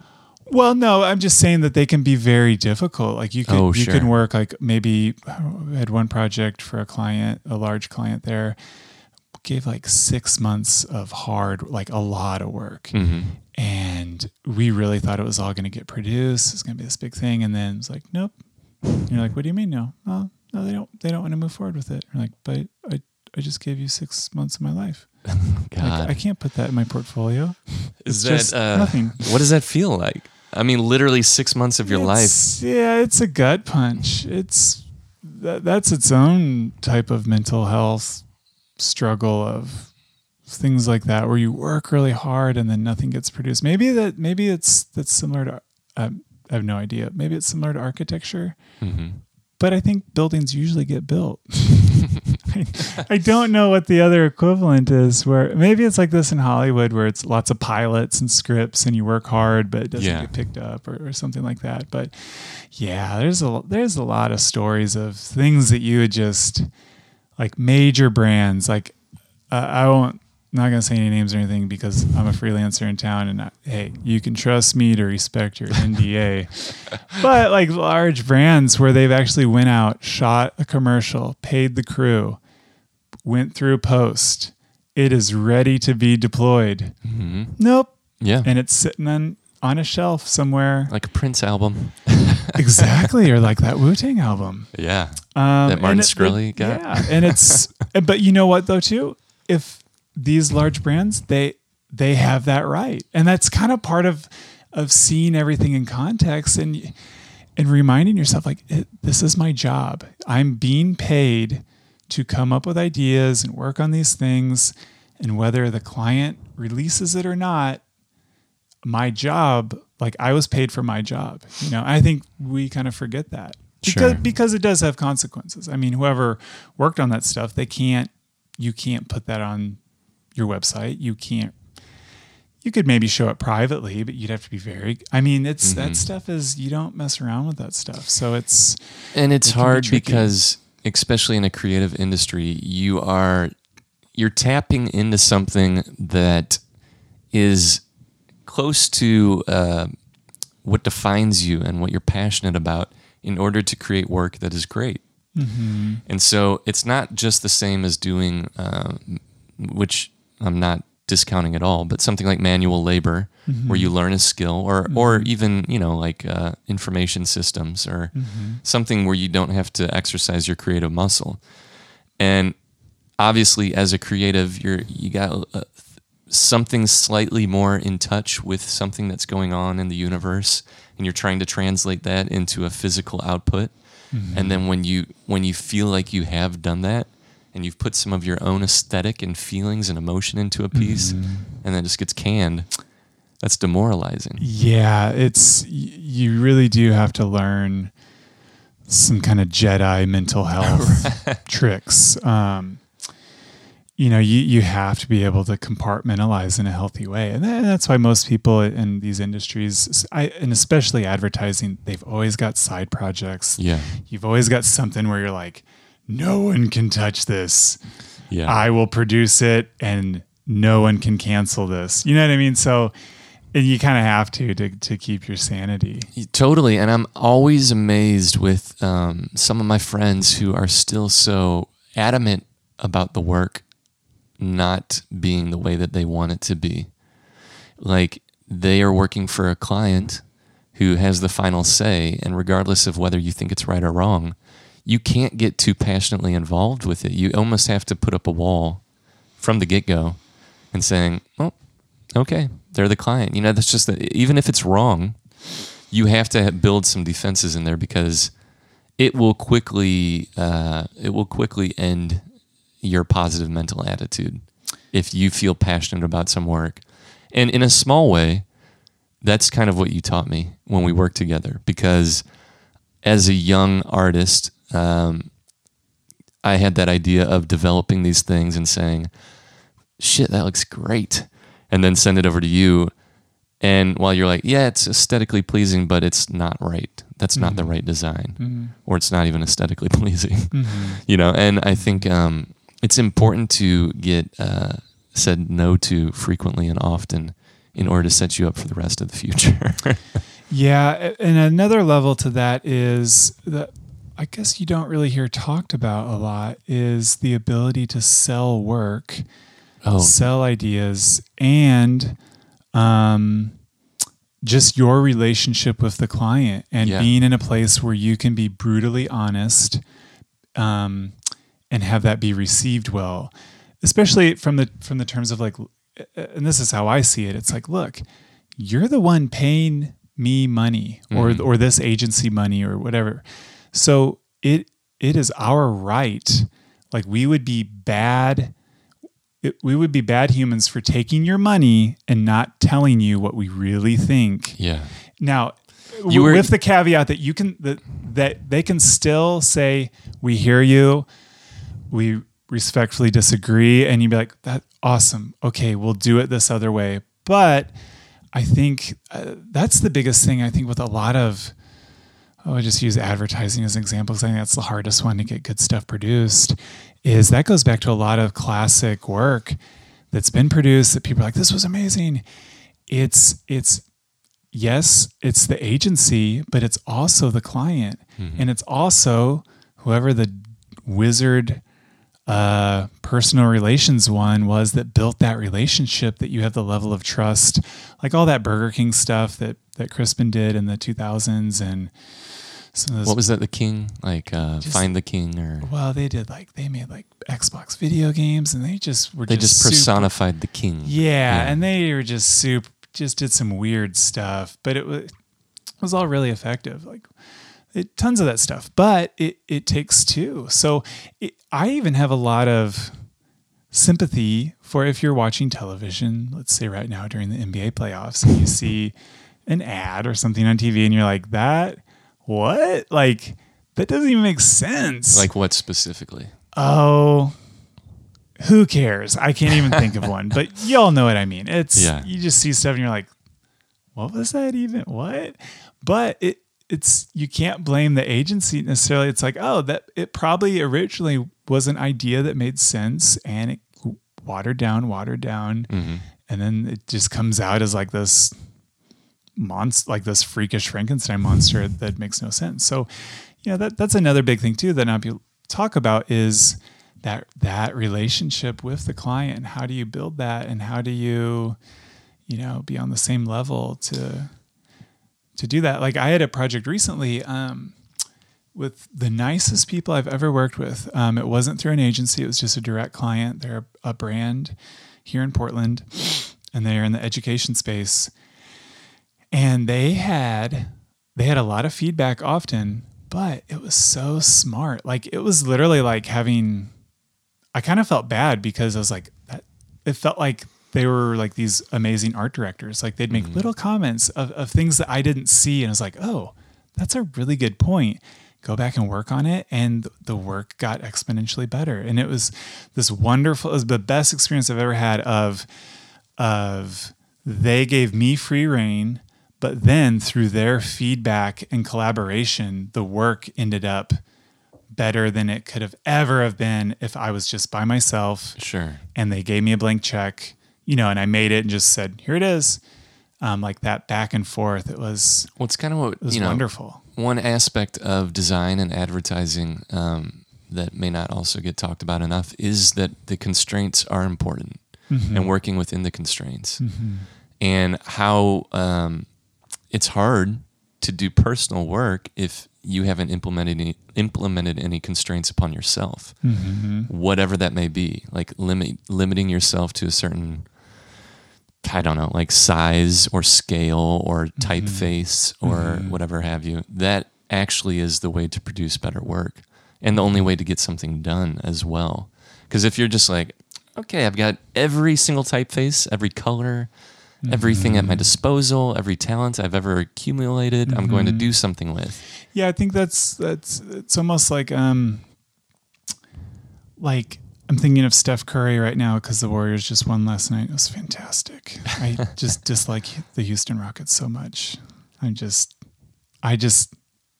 was daydreaming this morning about all the tears Chris Paul may have shed last night, and it's just like I just want to drink those tears because I dislike them so much. Anyway, so think about something like Steph Curry, like all these crazy basketball drills they do, and they're things that will never happen in a game, but they're basically making things so difficult so that the time you do get into a game situation, it's easy, or you know what I mean, like you're handicapping yourself, or you're making things harder so that in the game time it's better. So I think certain things with creativity, you can almost like play these little games like, all right, here's the game. You get one typeface, you got to do this. And these constraints kind of force you to think in a way where like, well, I can't think how I usually think because those options aren't on the table. So I have to figure out a new way. And then I think that's usually when, you might discover a new technique or a way of approaching something or things like that. So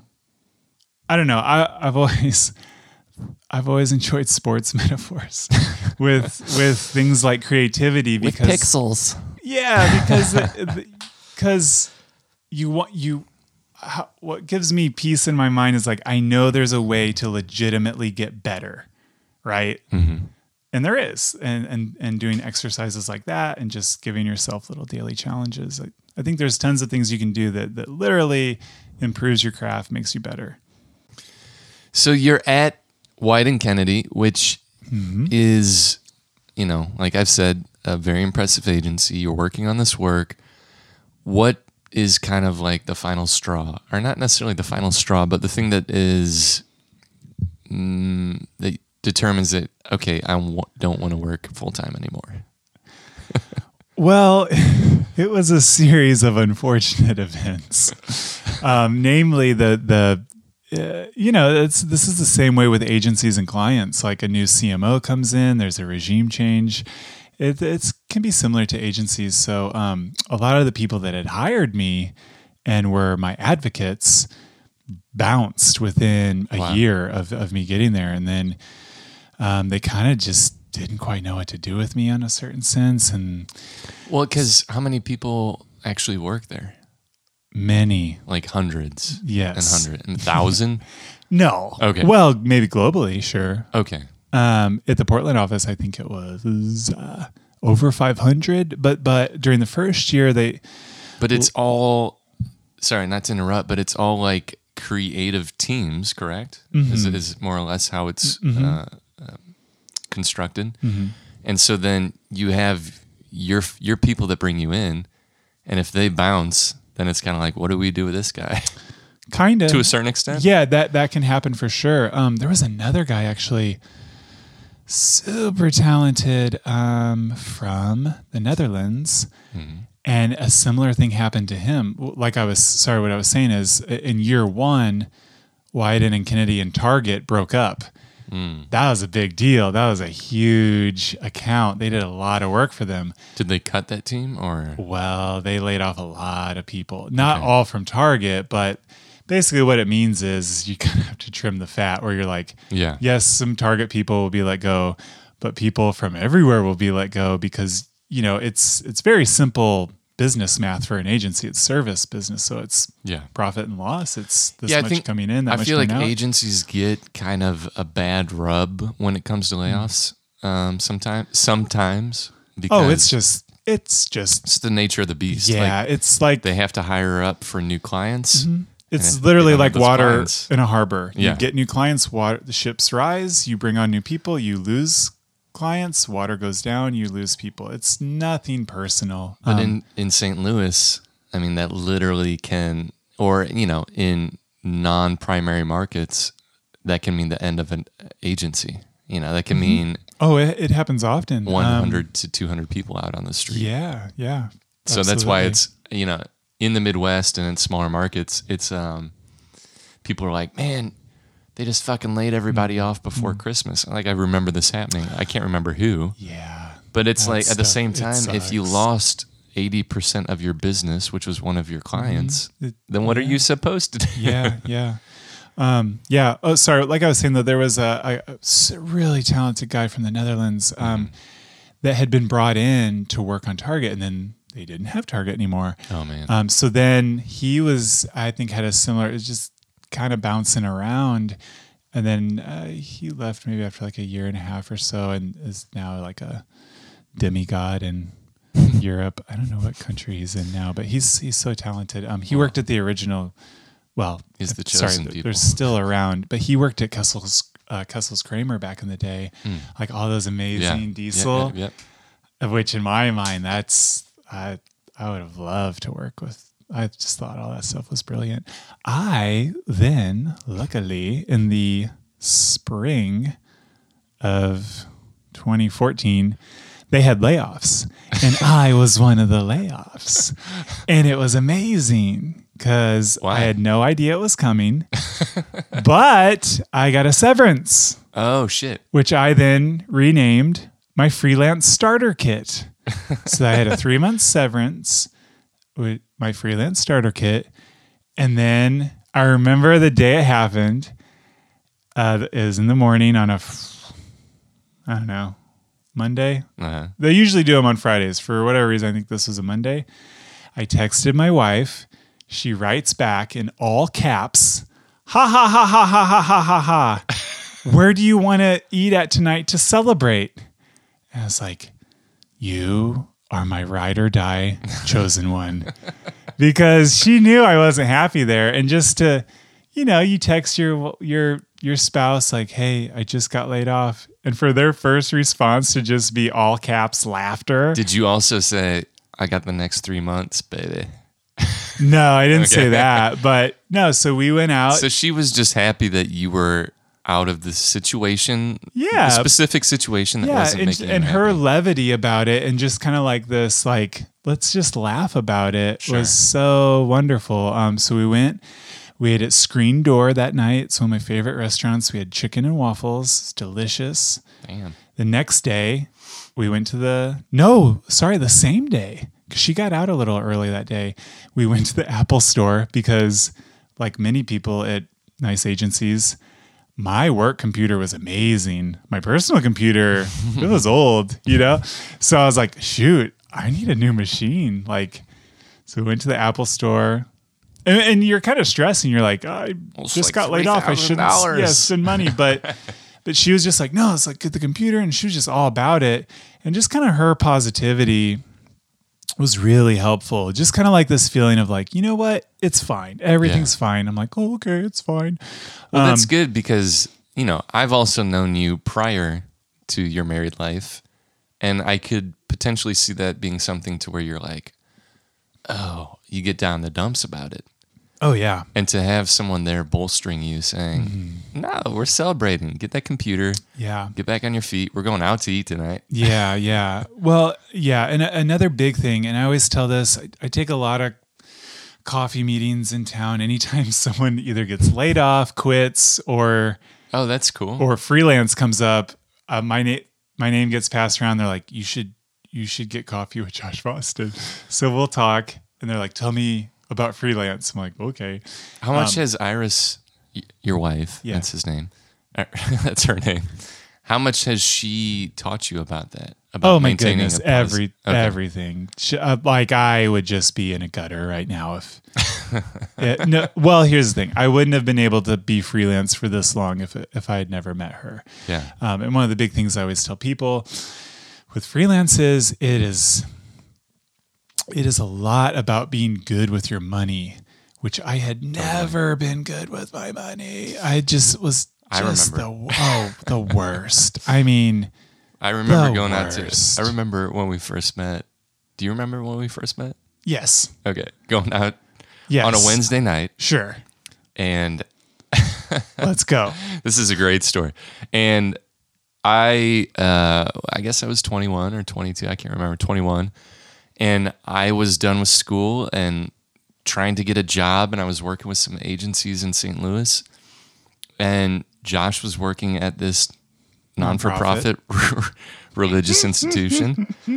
And one of my lifelong friends, Tim Dollarhide, hit me up and said, let's go get some drinks. Oh, yeah. Talk to Josh. He's my roommate. Yeah, and we had this amazing loft. It was like It was kind of amazing. like in big. Yes. Huge. Like we could have put a trampoline in there. Well, It was big. We almost did. We almost did. Well, when we moved out, we had a big party because there was no furniture in it, and we had dodgeball, Yeah. like full length dodgeball. This is happening. on Washington Avenue Oh in my St. gosh, Louis, it Missouri. was so fun. It was one of the best parties. They were ever. moving out of their loft, and we set up a recess party. Yes, 80s recess party. 80s recess party. And so we drew up a dodgeball line and then Foursquare. Foursquare. And my yep. dad was working at the community college at the time, so I got a bunch of those red rubber balls that we could use. Yeah, and we had those little scooter things that you can put. Oh yeah, like, yeah. You can just. The what are those? What the And fuck you, are like, those when you're a called? little kid, like you slide on them on your tummy, or you can like sit on them. You sit on them and you move your legs Oh, yeah, left and right, it was and it so propels you fun. forward. What are those called? Didn't Matt Dale bring that huge sound system and the mix? You had like the best 80s mix. It was so loud. I think I got the sound system, and Matt Dale Yeah. probably got the it was mix. so. But then fun. we're on what I floor felt were like- we on? We were near the top. No, Like we were sixth, the top. seventh It was the top floor. of a 7 or 8 story building. No, more. More? More. So we're playing dodgeball, and It felt like a scene from a movie. yeah, and it's hot, and so we open the windows, and so dodgeballs start flying out the windows. is true. To the streets below. Yes, people were called. It didn't get shut down. It didn't get shut down. It was great. one of the best parties. Shout out Yeah, to our former self. it was so fun. It felt like a 80s montage music video. Just good, clean fun. Everyone was happy. And then so you moved fun. Then I moved. Anyway, next topic. Fenton, Missouri. Hold up. Wait. Now, If you can't tell, we finally started drinking beers throughout this podcast, so it's loosening us up just a little bit. wait. Let's go back. Okay, We got distracted back to what? before the loft. Before we met. Before Oh, money. Yes. Okay, so here's the thing. I was just a total idiot with money my whole life, basically, until I met my wife. It was basically like, oh, if there's money in my account, well, we'll just spend, Oh, yeah. We'll You just were- spend it all then, like a dum-dum. He would buy books from You Work for Them. And this is before Amazon, so the books were just list price. And I feel like once or twice a week, you would get shipments in of books that were easily $30 to $100, and you would probably have like 5 books. Mm-hmm. And I'm like, what are you doing? And you're like, oh, I'm buying books. I'm like, this is how many books you buy a week? Spending my money. And, Anyway. and yeah. I was of the mindset of like, you just don't spend money. Like you hold on to your money. You don't do anything with you it. You knew the answers. I had to, Well, I do think that there is positives and negatives to Yeah. both yeah. approaches. But Okay, so freelance. Let's go. Run it back. Run it back. Freelance. The biggest thing with freelance is you need to be good with your money because you have to be able to weather Yeah. the feast and the famine. Feast and And you famine. also, I feel, need to be able to weather negotiations. Because a lot of times it's a roller coaster. well, no, they'll try and lowball you, and you have to be able. Often, you'd be surprised. Yeah. And you have to be willing to walk away from it and be like, no, this is my bottom number that I will do this project for. Well, you can only do that. But you can only do If that you if have you have money. If you have money in the bank. Exactly. So to be able to kind of keep your nerve and not blink, Yeah. you kind of have to have some money in savings. So therefore, rewinding when the layoff happened, because I had been married and because my wife is the czar of finances, we were good. I mean, we were fine. I mean, we had money in the bank. We were going to be okay. And then that year, I just kept getting booked with freelance work. So then this is a good segue to the next point, which was, so I finished the rest of that happened, I think, in May. Oh, shoot. I need to find I wonder if my freelance anniversary is coming up soon. It's sometime in May. I remember I had it documented somewhere. Anyway, I'll find that. However, okay, so I finished the rest of the year. I'm booked a lot, which is great. Ended up making more money than I ever thought I would. It was just like, wow, this is all 4 years ago? 3 years this ago? is in 2014. Okay. It all worked out nice. 5 years ago. So then I'm in my early 30s at that point. I had a friend in California who was also kind of doing similar things, but he was more of a salesperson / kind of hybrid producer. And so we thought naively, we should just start our own agency while we have the energy to do it. Because you're in your early 30s, it's a lot of work.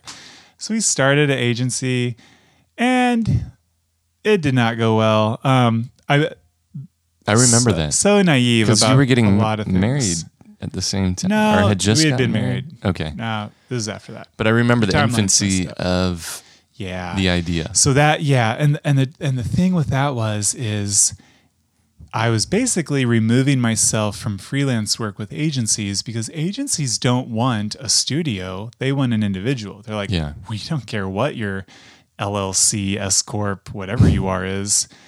We just want you. And it's like, well, I can't go sit on site at the agency all day because we're trying to have multiple clients and your rate goes up because you're a vendor. And anyway, so we fought and scrapped. We had 2 offices. We paid rent we had an office in Union Station in Portland, and then we had office space in San Diego. And then we took on another partner, designer, within that first year. And just the numbers just weren't working out. And that you never hear about a lot of this. Like, we were able to pay our overhead. I think I made one year like $30,000. I could have made more at Trader Joe's. Like, I hadn't made that little money in a year since which I worked at McDonald's or something. Which is still not bad, but right for but relatively. I mean, when sure, but that's said, not sustainable like no. So then, but I think relatively living in Portland and San Diego require a higher salary to have at least a kind of life that you hope to have. The cost of rent is a lot higher. And I think too, we each kind of had with any startup or company, agency, anything, you have a runway, and you basically say like, look, we'll let it go this long, but if we're not making X amount by this time, we're going to pack it in. And that's kind of what happened. It maybe looked like it was successful. We got to go to the White House when President Obama was there. He had the South by South lawn event. Our little agency was on it's part of this thing called the Creative Alliance. You had like 72 and Sunny, RGA, AKQA. Why did you guys get picked? Exactly. Was it your no, partners, we knew one of the people that were one of the founders. Like, oh, you want to be in this? We're like, sure, but you realize like we have like $2,000 in our bank account. Like, it's just so funny. Now, creatively, I have no problem putting myself. I'm like, oh, I'll stand behind what we can do. Against any of these. Like, I've worked at a lot of these shops and freelance. And you're like, it's I'm comfortable there, but it was just funny. We're part of this thing, which you're basically doing pro bono work, which is wonderful for these large agencies because you're like, this is good for our teams. They feel good about taxes. It. They've got plenty of money. Right. We literally were like, we're doing free work and making we don't know if we can pay ourselves next month or what happens when we can't pay our rent for our you know what I mean? And you're just like, oh my, our plane was like scraping the tops of the mountains, like on fire, about to crash. What year was this? It was right. That was 2016. That was before. Okay, yeah, because that was before the election. South by Southlawn was October before the November election when we entered the darkest timeline for whatever simulation we're in right now. So there's that. Anyway, but after that, it's the funny thing with perception. People are like, oh, it looks so great. Or, even designers or something you might follow. And it's like, nobody really talks often about where the money really comes from. Right. A lot of times, even like the stuff that paid the bills for me, you'll never see that work. It either didn't get produced or it was so bad that you're like, I will never put my name next to that. But that might have paid the bills for a year. And people don't often, talk about all that. So no, because it's, it's not aspirational. No, to any kind of creatives. It's survival. Yeah. It's pure survival. And so many agencies and creative studios that is their work, And I think you realize that once you start to work there, but from the outside perspective, you got no idea that that their moneymaker is in my case, like government work or something that's just not sexy at all. And you can maintain any kind of sexy envisioning of yourself that you want, but it's just not necessarily the truth. A friend of mine had a good analogy, or I don't know if it's a friend or I heard it somewhere, but it was basically talking about like, you're basically a duck in water. What people on the outside see is, oh, you're just floating along the water. So peaceful. Yeah. You're a very pleasant duck. But what they don't see is underneath the water, paddling. You're paddling really hard in a very stressful That's a great manner. way to put it. Which, and I think another thing too is it being freelance is, I think about this a lot, is it's kind of like being on a tightrope. And I think the key to success is like, just don't look down. Yeah. Don't think about it too much. That's the key to a lot of things, I think, man. I tell people, God, I even hate to talk about this, but they're like, what's your social media? How do you do your social media? And mine is sticking my head in the sand. I can't handle it. I always say I have 2 rules for social media. 1, don't care about it. And 2, use it. Don't let it use you. Yeah, that's really good. I need to, we were talking about this in iMessage a few months ago, and you sent me that snippet from Marcus Aurelius or something, one of those Stoic writers. Yeah, it was so helpful because, which one was it? I don't even I'll have to look it up. But personally, man, I'm a terrible at using social. I don't post a lot on Instagram. I just put Instagram stories like my dog. I don't tweet a lot. I just can't, in a way I like it like that. Like that was my wish, like to the freelance genie. It was like, can I just have work, but not have to be like this personality or talking about myself all the time? And so far it's relatively worked. Well, I have, but sorry, maybe not.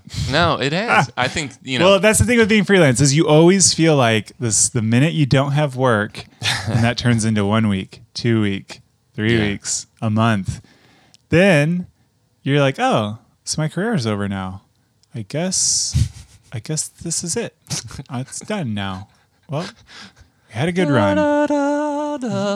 Yeah. And then you get an email and you're like, oh, I'm back on top, baby. Jurassic Park 2. Exactly. Jurassic World. Let's go.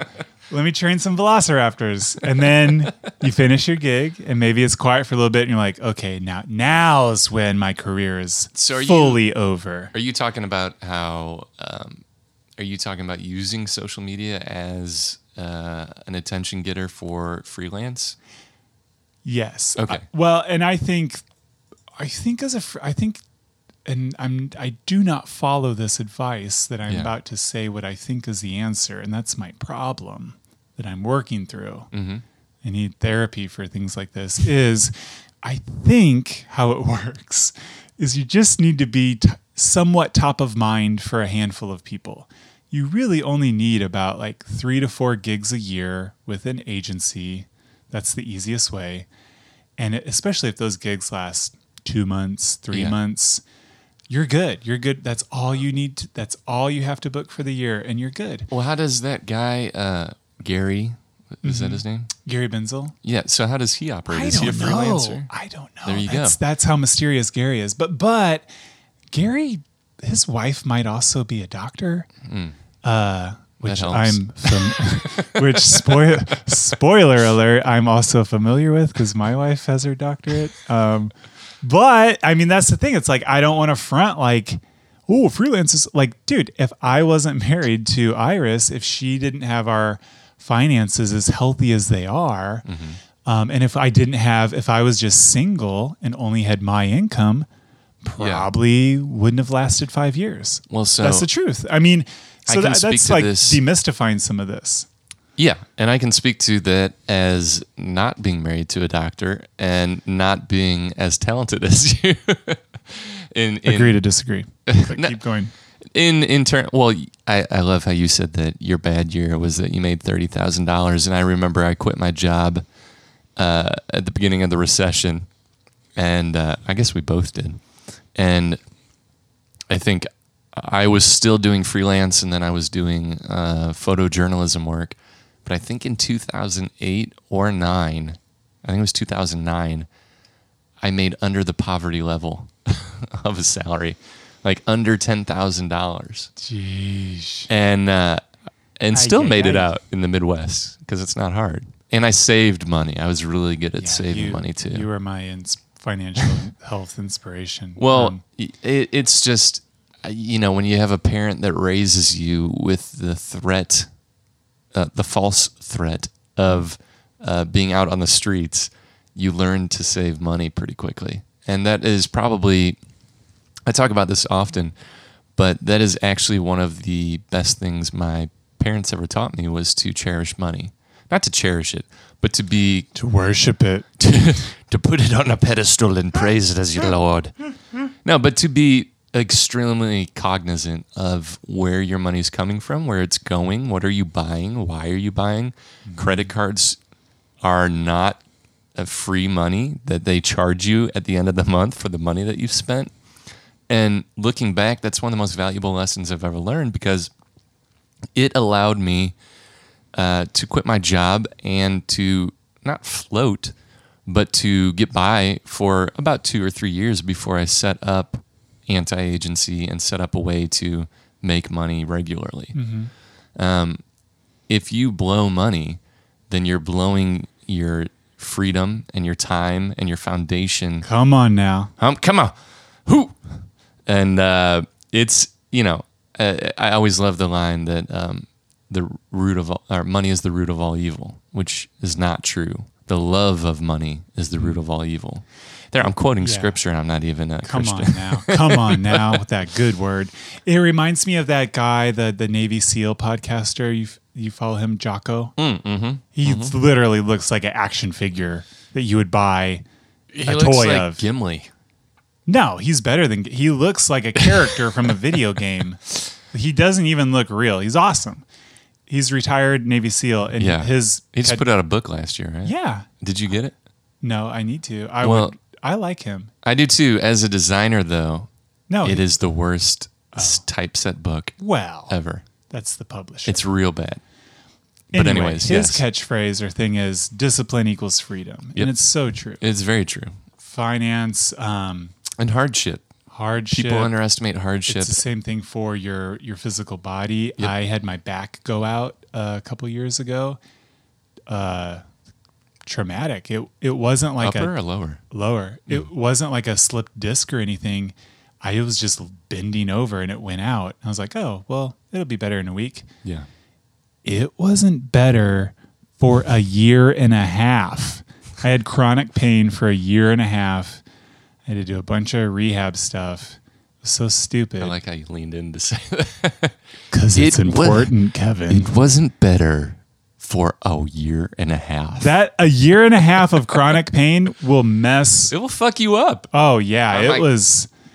I've had my back go out many times, and it is. Yeah. If health is wealth, baby, health is wealth. That's what my father-in-law says. Health is wealth. If you haven't had your back go out, it is the most immediate way to realize that your health is the most important aspect of what you have to maintain. It fundamentally impedes your ability to move on a daily basis and to get around and to sit down and go to the bathroom and do gestures and raise your arms. You know when you don't feel like doing any graphic design or advertising work? When you When your have back's low-level thrown out. pain 24/7. It's just days where it's not even blinding pain, but it's just this low-level pain, and you're like, I just want to lay flat on the floor Yeah. and black out Oh, it's until so this bad. goes away, but it's not. And I have to kern type and come up with ideas. And it's month 15. Why is this still happening? It's Right. the worst. Did you get into yoga or chiropractic work? It was some chiropractic early on, and then a lot of physical therapy. Okay. Basically relearning how to sit, stand, walk. I had a Yeah. lot of muscle imbalances and just postural things, and just, Also, for the listening audience at home, Josh is 6'8", yeah. 6'8". And if I have shoes on and I'm out in the world, 6'9". 6'9". Oh, the Goose. sexiest height. The sexiest height that one might attain. Some say. Yeah, it was bad. It was really, it was, honestly, I was telling this to someone the other day. I said this, your 30s and 40s are the perfect time, just like financially, you should be like maxing out all your retirement accounts, like building up, like, cause you're planning for, your 60s, 70s, 80s, like, Well, I have a thought on that, but yeah. okay, circle back to that. Likewise, your 30s and 40s are a great time to get like all your like muscular imbalances worked out, your mobility, so that you can enjoy your 60s, 70s, 80s. Totally. You can move, I completely agree. all that stuff. So yeah, I had been into lifting weights a lot, but I'd never put any emphasis on stretching or mobility work. And now it's totally flipped around where I'm like, oh, I really don't care about lifting weight. I mean, it's fun, Right. but if I like all the mobility and stretching stuff has to come first. I wonder how that coincides with a gradual reduction in the creation of testosterone. Because you're young and dumb and full of sperms. Ideas for how things should be. What did we used to say? Young, dumb, Nothing. and... No, you remember. Young, dumb, and full of... Fun. No. We had a catchphase. Yeah, you don't remember that? Blacked it out. Because obviously the normal phrase is young, dumb, and full of cum. Okay. But there was, you used to say full of, I don't know if it was Jesus or what. Vitality. No, I don't remember what it was. But yeah, I mean, you take your mobility for granted in your 20s for sure. Take And everything for granted. you take everything in your for granted in 0 your 20s. through 29. 29. Yeah. I was going to say 25, but you know what? That's the honest answer. You're still an is. idiot when you're 29. And when I turned 30, it honestly affected me more than I thought it would. Because I've always been pretty attuned to death and dying. Having worked or volunteered at a hospice when I was 16, and then watching my grandmother pass away. And so I have always realized okay, this ends someday. But then even having that kind of morbid outlook, you get these realizations through different means as you live your life. And honestly, I was one of those people that was like, I'm 29, 30 is just another day. It doesn't matter. It's an arbitrary Roman calendar. And then it hurt when you woke up. And then didn't I turned 30 and there was some weird thing that happened. Maybe it was 31, but at 30 or 31. And I'm like, fuck, I'm in this decade now. And it's happening. It's all happening. I think it's just like all the tropes you see. Like one day you wake up and you're like, oh, things hurt. Yeah. For no reason. I Yeah. didn't do anything. Why does everything Why would hurt it right hurt? now? Yeah, I'm not a baby anymore. Exactly. not all cartilage. Exactly. Yeah, true. It's true. What where are we even? We've gone so far down. I just went back to being freelance. So then for fun, I thought, this is when I started Josh in Boston. Oh yeah. I just thought it would be funny to just poke fun at like agency names and like law firms like Brown and Crouppen or Delta. No, that's Shout out to that eye sorry. patch. Delta That's Dental. a or or like Wyden and Kennedy, or what I mean, like DDB. All these are just like people's last names. I was like, what if I just take one person and make it two? Which was actually a Nike campaign that my friend Brock Kirby worked on with Calvin Johnson. It was Calvin and Johnson. So Calvin would play, or one of them would play football and be Calvin Johnson, and then the other one would handle like all the media stuff. But that was Diddy. It was so funny. That reminds me of like It's a great campaign. Didn't someone else do that though too? Like Deion Sanders. I don't know. Because he did the whole Maybe. thing with football and baseball. Yeah, I don't know. I have to look that up. But Or Anthony Hardaway with Lil Penny. Penny, love Little Penny. Yeah. I do that with Lil Joshy Well, Josh. when I play video games online. That's my screen name. So, Is it? oh yeah. And instead of the S, I have a $sign. And what my hope is, is that people think an 8-year-old just wrecked them at Mario Kart because they see, oh, little Joshy, passed you or got the gold medal. But in reality, it's 37-year-old grown man in Portland, Oregon. No, yeah. So I just went back to freelancing, and it's kind of what we were doing even as a company. Yeah. I still actually took a few freelance gigs because I needed money. Yeah. It's like we don't have any other work to do anyways. We So meaning did that. Oh, Bo and I. Oh, when okay. it was Briefcase. Yeah, and then a lot of people too, because I'm so bad at social media, I don't post a lot. People are like, "Oh, I thought you lived in San Diego." I'm I like, thought you died. yeah, you're dead. I'm like, no, I'm still in Portland. Still in Southwest Portland. Still an indoor. Still on indoor. Amongst the Ewoks. Amongst the Ewoks, talking to my dogs. Every day at home. No, not always. I'm on site a lot with different agencies. But you're so good in the agency / client / work environment, I think. that's the big idea. Right. But That's the but you're hope. saying it just doesn't easily translate to self-promotion. Or you just don't care. I kind of don't care. Yeah. If I could pay money. Who do you think is good at it? Because I don't know. Gosh. Because there's I don't people know. who I look up to that I don't necessarily think are like that good at. Like I want to say one of my design idols, James Victori, who not even design, but I guess I would call him even conceptual art heroes. He's not that good at doing social media. I love stuff like that. That makes me feel peace because What he does.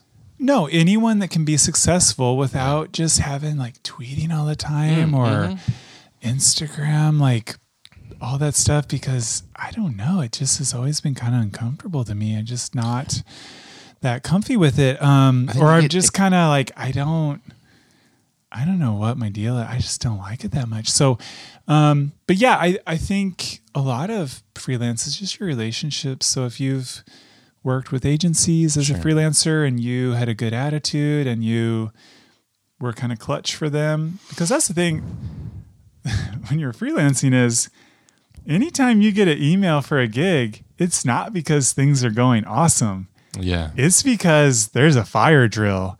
So there is a certain pressure of Not always, but often. yeah. It's Like not 80% the of greatest the time. projects sometimes, or something is in trouble, or you're kind of like special forces. You're parachuting in. You're like, oh, we got to solve this quick. Cut to putting on gear. Yeah, exactly. Load up the batteries on the mouse. Exactly. And sometimes I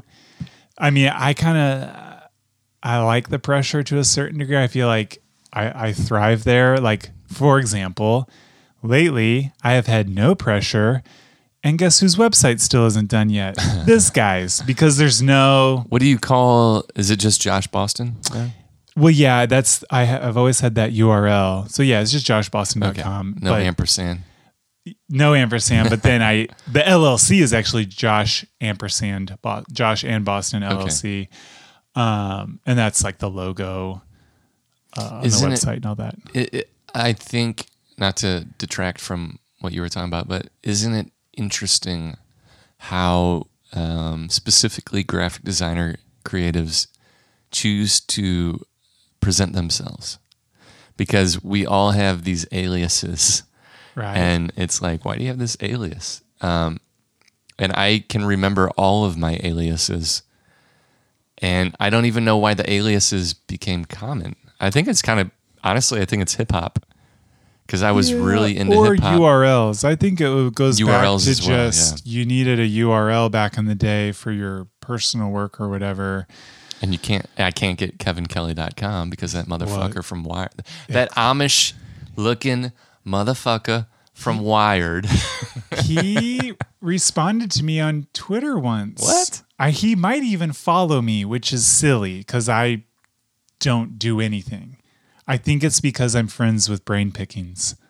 Oh, Maria. Yeah. Oh, God. I She's forgot about that. legend. You did the branding for that, right? Uh-huh. It's just a font. I mean, it's... No, but still, that is, I think, still one of the best things on the internet. What she does is for sure. Oh, my God. If you're not on brainpickings.org, I think so. it's the only mass email that I still get every week. Yeah. And she does, air quotes, the Lord's work when it comes to curating the best philosophical, artistic, sociological thoughts on human behavior and existence that I've ever seen. She's so... What's her name?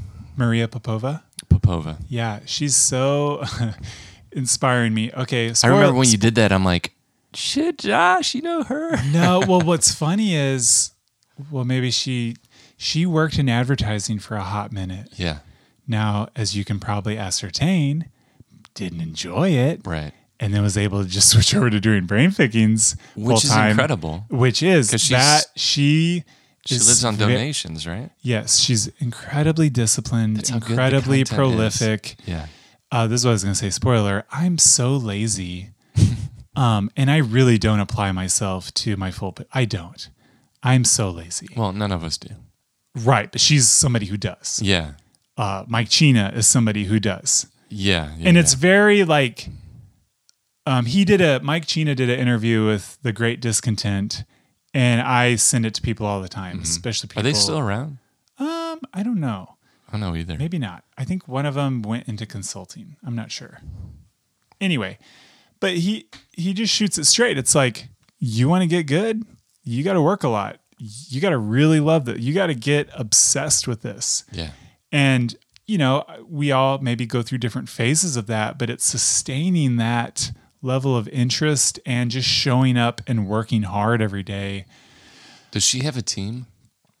I don't. She does, I think, have some editors or contributors, but That's insane. you would be surprised at how much she alone gets done. I can't I believe she doesn't have a podcast or anything. Oh yeah, I don't know. I haven't spoken with her. I think I saw her back in like 2013 in New York. I haven't. I feel bad now because she's such a thing. I don't want to email her or... No, I get it. You know what I mean? You're like, hey, you're kind of in the stratosphere now. Right. But she's a wonderfully just still good kind person. of relatively undiscovered, I would say, in some respects. Like she probably survives and lives off of Brain Pickings. Yeah. But if I walk, 9 people out of 10 that I meet have no idea what that would be, I'm sure. Well, I don't know. I mean, she's been on Fresh Air with Terry Gross. Has she? Oh yeah, she's Really? been featured in the New York Times Oh my multiple God. times. That's why we had to. So maybe I'm just completely unaware of how popular she is. Again, though, that goes back to there just being so much information these days. Yeah. There's so much. Yeah, there's no way to keep on top of it. at all. Yeah, it's a lot. No, that was the reason why it was so rushed back in. The stuff I did for her was back when I was at Crispin, and I was working like at least 12-hour, 14-hour days, Yeah. and then trying to get her stuff done. Oh God. Because living in a it was shitty little apartment, right? yeah, right. And that was because she had her first New York Times feature coming up, and we were trying to get it done before that hit, so that That's kind of like that's definitely making it. Anytime the New York Times, regardless of Gray what lady. you think of them, Come on. yeah, anytime that they come knocking, like you got to have some You sort take of that call every time. You take that call. You take that. I don't care if you're, Ben Shapiro or any right wing commentator. You're like, oh, okay, New York Times, what's up? It's true. Yeah. Maria's fantastic. That's cool. You've been able to interface with a lot of cool people. Mike Chena, Maria, the guy from Atlanta, Stefan. Oh, Stefan Kjartansson. Yeah. How's he doing? He's doing good. The Armchair. They got sold or bought or merged with another agency, but they're still doing their thing in Atlanta. He's great. There's another guy who we met in person back in the day when he lived in Atlanta, Gabriel Riciopo. Sorry, Gabriel, if I mispronounced your name. Yeah. He was in Atlanta. He was doing his own thing. He was part of the early 2000s design community. Then he joined up with Needs Supply and he moved to Richmond, Virginia. Mm-hmm. Teamed up with Needs Supply, which was a cool retail store in Virginia. And then Gabriel just helped blow it up into this online behemoth. And then Needs Supply they were putting out magazines and doing all their own clothing, and they got investors, and it's a whole thing. And what I loved about Gabriel too is that his social presence all those years, he's so low key. Mm-hmm. Needs Supply, everybody knew about that, but they didn't necessarily know about him. He just wasn't like me. He was just like, here's my kid at soccer practice, or what about I feel like a lot of designers have kind of taken that path. What's his Draplin is obviously the god of merging personal life and work. There's also New Army. He's great at that too. Ryan, right? Yes. And then John Contino. Yeah, he's been really good at that. He's for a long time. And I always appreciate that because for some reason I think that design and creatives want to maintain some level of secrecy. They don't want to show the special recipe. And I love the people that have done that have said, oh, John Contino, I remember he did a Skillshare, a free Skillshare video where he showed how he started to develop his illustrations, this is such a simple thing, but how he would print his sketches out on paper on 10% cyan and then use that as a base to draw more a better illustration on top of it and then rescan that. And then the safety blue or the 10% cyan doesn't show when you're using auto trace. So that changed so much of my workflow for personal work that it was crazy. Yeah, and I didn't even think about that. Yeah, that's awesome. I'm so thankful for people that are comfortable sharing a lot of things like that. Yeah. But maybe there's just a piece about just being it's okay if you're not like that. Because I'm not like that. Yeah, I get it. I remember this was years ago. Which is ironic to me because you are a socially aware and dynamic person. You're funny. You're interesting and you're funny. And you just don't feel the need to necessarily capture that on social media. And that's totally cool. But people that know you, really, I think are affected by you and influenced by what you're interested in.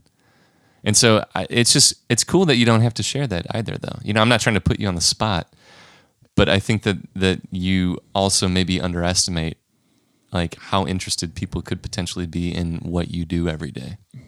Yeah, I don't know about all that. That's very nice of you to say. I was gonna say before you influenced me before you went into that, which is very sweet of you. This was still 2014. I think spring of 2014. Skillshare wasn't what it is today. They were still they needed content, and I don't know who. I got an email from them. They're like, "You want to do a Skillshare thing?" I wrote back, that's so nice of you to say, but honestly, I don't know what I would, because I'm not a total hack, but certain things I do are hacky. I'm not a really good illustrator. I'm not I'm not a specialist in any one thing. I'm more of a real generalist. So I just had no idea what I could do in that kind of format to be helpful. But I don't know. Well, let me buffer that because, since we have worked on a team and worked together on projects, definitely, when it came to technical questions, you would come knocking. Oh, for sure. I'm not. But on the flip side of that, and what I have learned to develop and cultivate is that you were ahead of the game when it came to taste and knowing when things are good and knowing when things are bad. And not necessarily being able to say XYZ, this is why something is not good, but you knew that and you developed that and you cultivated that at an earlier age than anyone I've ever met. And so nowadays, I definitely do not have the technical knowledge or skill set or know-how on a lot of things. Yeah. But what I do have is, I always say, I don't know how to do it.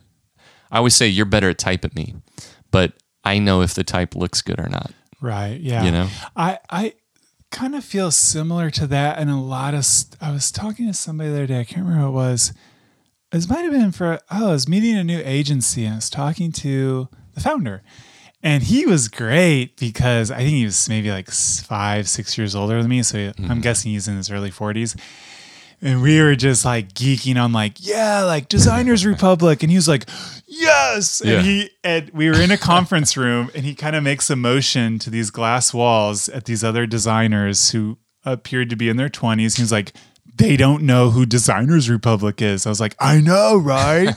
Because I was at an agency last year, and I remember on like the public agency Slack thing, I posted a link. I was like, "Hey, what's it? Unit Editions is doing a Designers Republic monograph.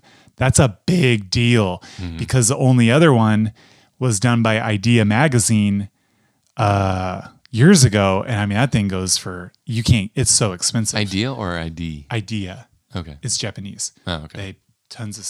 Is that stuff. the one that's like spelled idea like AY? Like you can see on the bookshelf, ID. No, it's IDEA, and then they always have like the Japanese characters for it. He has an extensive bookshelf, by the way. Like his knowledge and his college is right behind him. It's awesome. Anyway, the point is on Slack, it was crickets. Now, to be fair, a lot of times people are just busy. Yeah. But I was like, dude, this went to like over 100 people. Nobody No, they have no idea. I was like, oh my, what's happened? These people don't know about Designers Republic. Anyway, so I'm talking to this guy and he was like talking about Attic. Remember Attic? Oh, yeah. ATTIK? Oh, they were huge back in the day. And who was rock stars. Who was the Too Advanced? I was never quite a big fan of them, but it was impressive from a technological standpoint.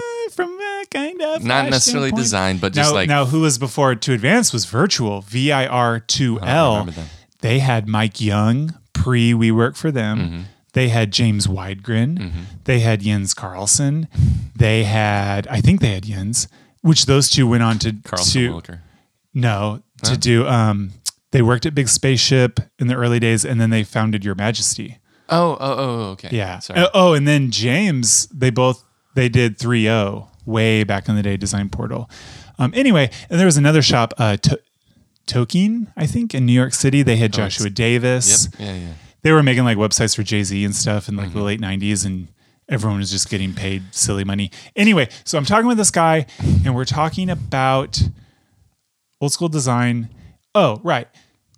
I was just showing him some of my work, but what we're talking about is like you can see within graphic design today, like certain studios, like they'll only do one style, which is fine. Like a lot of them, it's so good. Like they've got brutalist stuff down. They've got postmodern typography down. But a lot of times what I see is I feel like people just make this stuff and they're imitating a style and they're doing it well.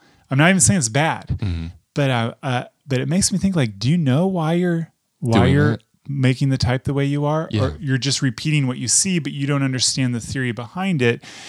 And so, there's a lot of good stuff these days. I completely agree. But they don't understand. So that's why I'm very impressed if I can see in someone's work multiple styles. Like, show me that you can solve a problem. Yeah. Yeah, you can do it in the really hyper hip, trendy, minimal brutalist type art, whatever's on trend right now, all that stuff.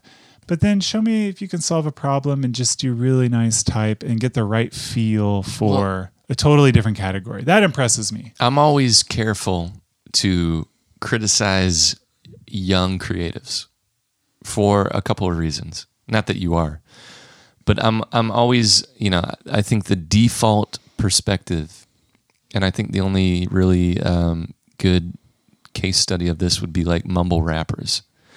And the default is to saying, what the fuck are you doing? You can't even rap. I can't even understand what you're saying. Quest. Right. I don't know what you're saying. Yeah. And I understand that because I think if you grow up with a certain level of output that you think is quality, and it is, then you're going to judge whatever comes after you by that same barometer. But the only way that innovation comes about is by acknowledging, even if it's through the collective conscious or subconscious, of what has come before you, and you may not even know what that is, but then flipping it on its ear and saying, now I'm going to mumble. Like, okay, so the first response to that is like, I can't even hear what you're saying. You sound like a moron. You sound like you're on Xanax. Mm-hmm. Oh, wait, Xanax is actually in your name. Like, what is this even? But at the same time, they're definitely contributing to the overall conversation, the cultural conversation, and people are connecting with that for some reason. For sure. And I'm the best example of this that I have is Snapchat. And I always said, man, Snapchat is bullshit. We're talking like 5 years ago. And I'm just like, Snapchat's silly. The content disappears in 10 seconds. Or, right after you watch it, you can never see it again. And then I kind of felt old. And I stepped back and I'm like, but every person under a certain age is into this. It makes sense for their context because guess what? I don't want a paper trail. Yeah. Because I'm in my teens and we were all there once. I thank God I didn't grow up with social media in my teens. And then also I'm trying to, and I don't necessarily know, but I'm trying to correlate that to design and art today. And I'm saying you don't necessarily need to know all of the originators as long as you provide something and then eventually get your learn on. Eventually create something that's interesting and relevant to your peers and whoever you're talking to. And then eventually you begin to say, okay, what came before me? Mm-hmm. And so like in this conversation that you had with this guy that's around your same age, you're saying, these people don't even know who Designer Republic is. Blah, blah, blah, blah, blah. I get that. And I think it is a comfortable thing to talk about, but at the same time, it's fun to tell people to get off your lawn. Yeah. Get off my lawn. We always have to be careful to not be that motherfucker that's saying, get off my lawn.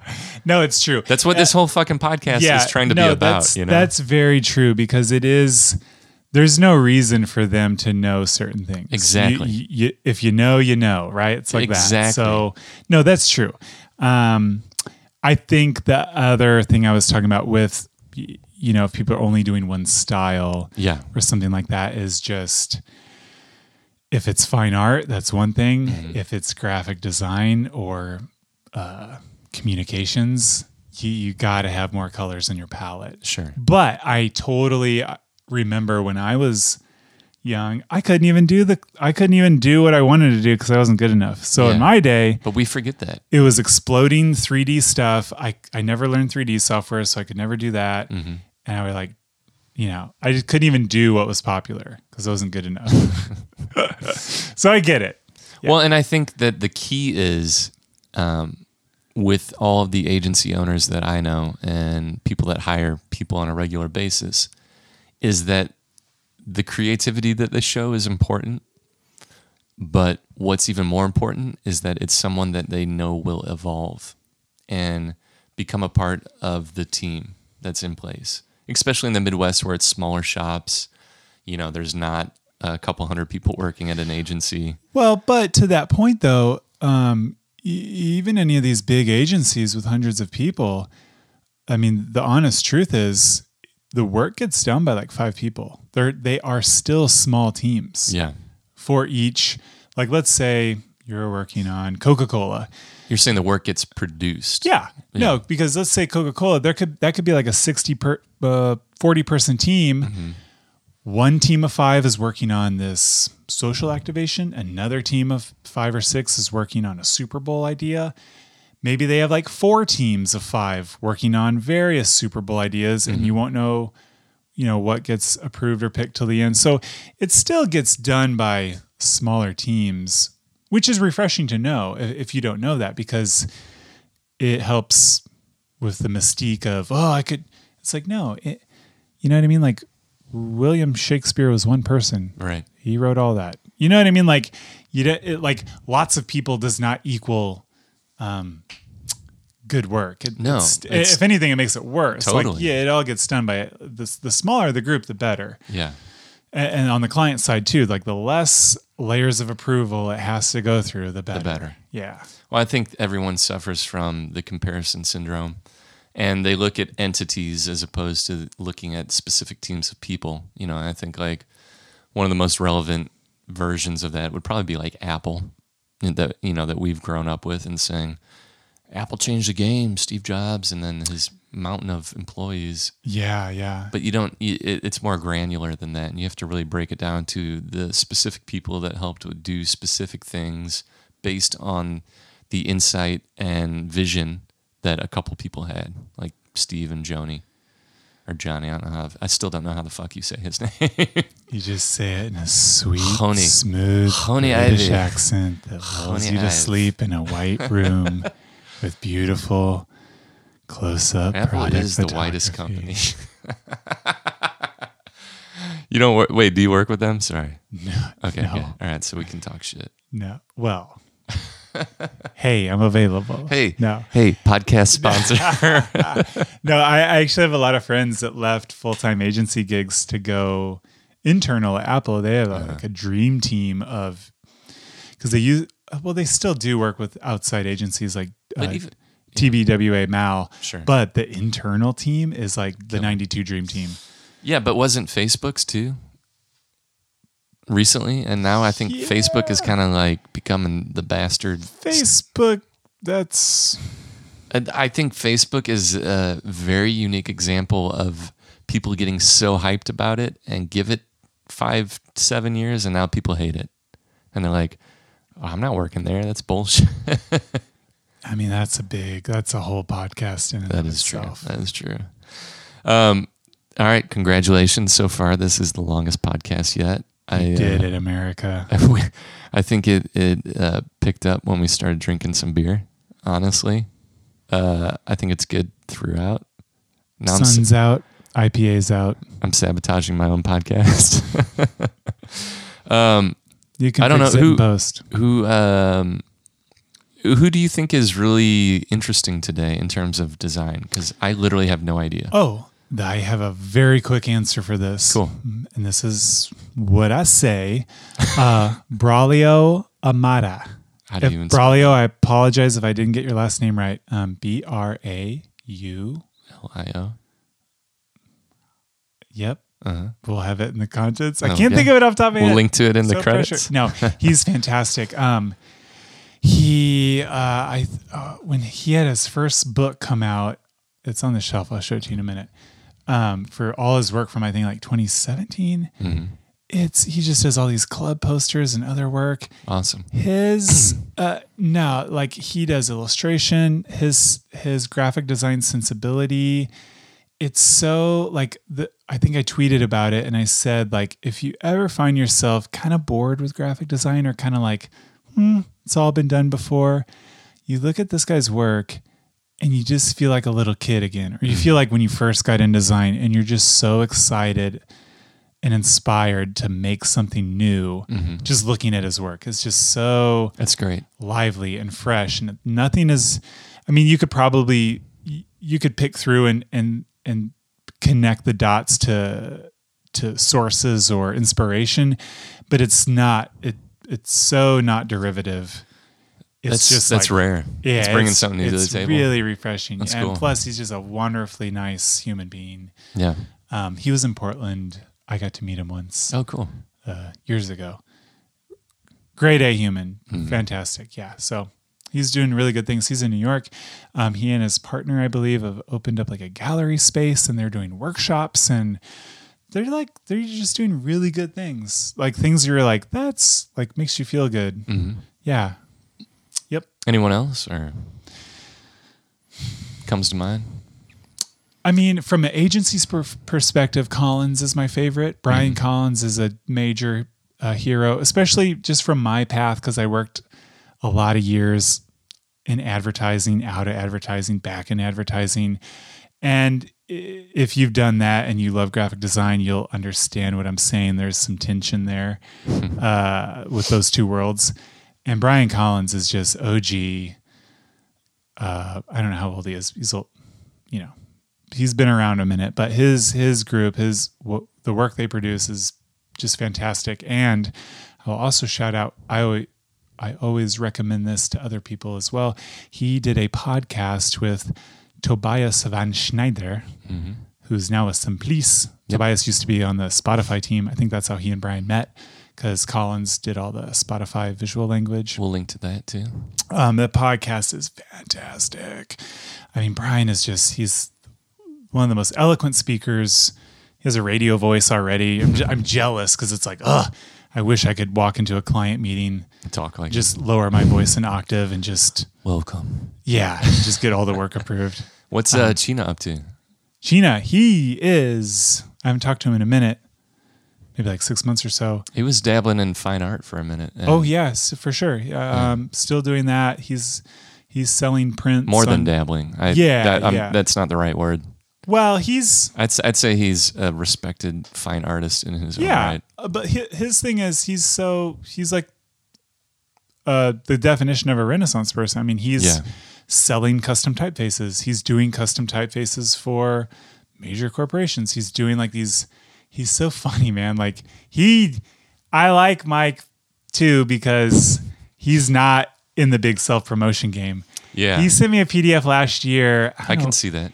And it was all these major logos that you would know and see on TV. And I was like, Mike, you did all these? He's like, oh yeah, I did all these. Yeah. And they were through other agencies. He's just like the secret weapon for these agencies. He is great. I had the pleasure of meeting him way back in the day too. And he's just the nicest person. Sweetheart. And you'd never know that he's right. A god.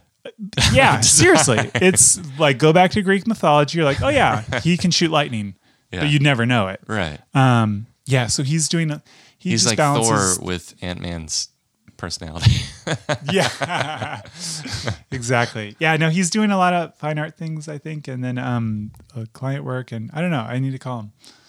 Definitely. Yeah, you should get Mike on your show. I would be blown away if he would even grace me with his This is how I feel presence. about people like Mike, is especially like a decade ago or so.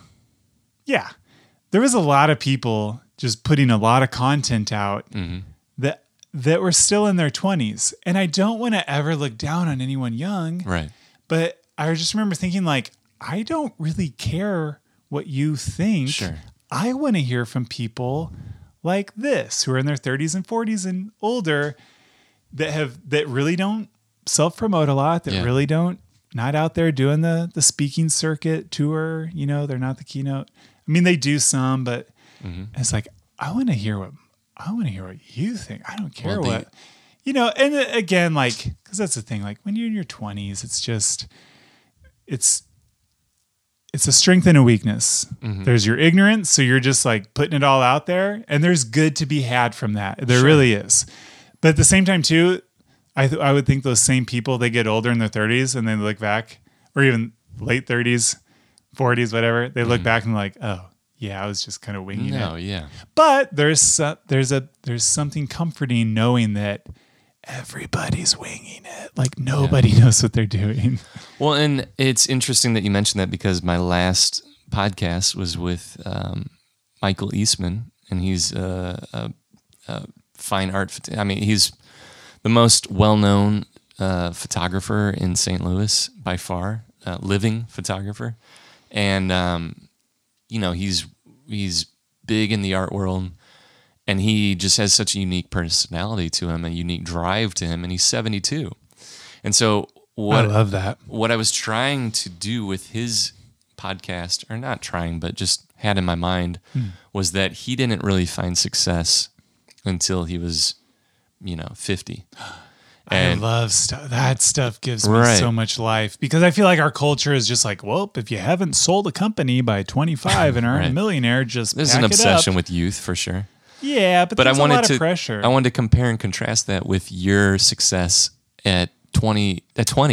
Oh, okay. And I think that it's interesting to see, where you're at now, and I think it's a good place for sure.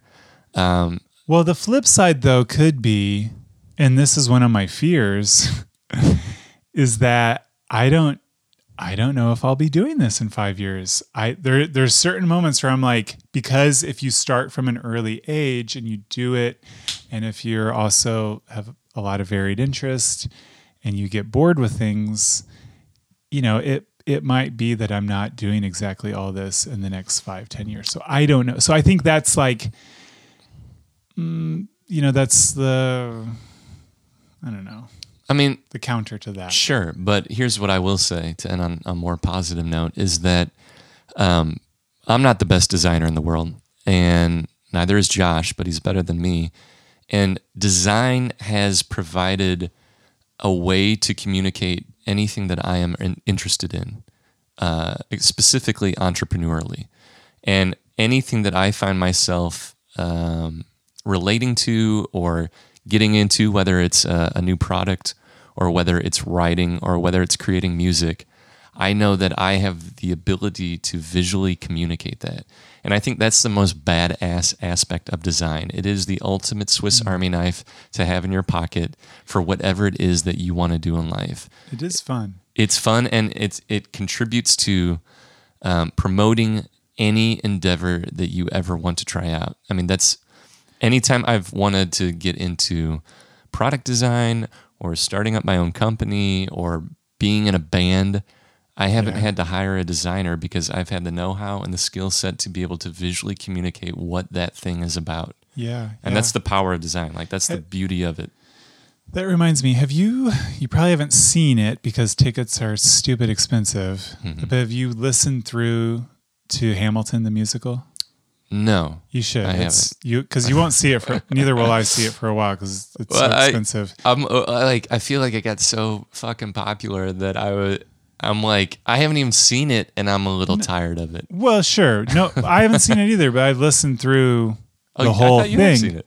Oh, no. Oh, okay. Many times. Okay, so it's cooled off a minute. You should go listen through it. Anyway, there is a section in Hamilton where he talks about, and this is a true story, it's a song, he talks about writing his way out of basically like any problem or life circumstance he can write his way out of. That's how he got off a small island in the Caribbean. It's how he had political success, career success. And I always think of that with design, and especially with what you just said, because it is true. It's like, hey, you don't like your portfolio? Go make new stuff. Like, you're not someone like an architect. Somebody's got to front money for a building, and perhaps you could still make concept sketches and whatever architects do. Sorry, I know nothing about architecture, but from a designer, like, you can just make anything up. You could make up a brand. You could do a whole ad campaign. You could make all of it up, mock it all up. And me personally, as someone who would hire someone, I don't care. Yeah. I just want to see the work. I don't care if it wasn't produced or not. If it shows your thinking and your skill level. So I think I've always said that to, like, speaking with students or younger designers, like you're right. It is one of the coolest things about graphic design. It's like, you can always reinvent yourself. You can always make new stuff. And you can make anything you're interested in real. Yeah, like you can... And legitimate. Yeah. Which is badass. Like, honestly, it is. You can write your own brief. Write your own brief, give yourself a brief, do the work, put it on the internet. You can make anything official. Yeah. You know, how do some people... I was, again, Michael Eastman, the photographer, he's like, I was very confident, And after my first photo shoot, I made a business card that said Michael Eastman, photographer. That's design. That's the heart of design, is creating legitimacy, whether you are or not. And I think that's kind of why I fell in love with it. Yeah.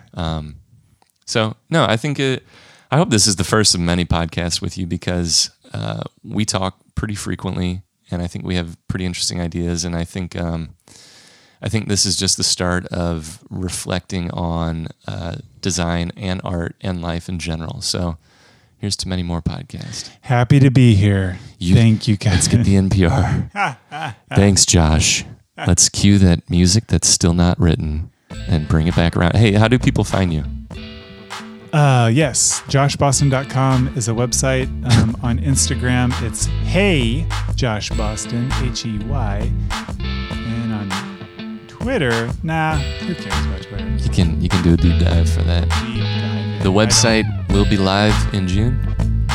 It will be now. It will be now. No, it really will. Sick. No comment. Beautiful. All right, let's go. Let's get out on this beautiful ass Portland day with the sun shining, 90 degrees. Something. Let's sweat. Let's sweat, bro. Let's go sweat. All right, guys. Thanks for listening.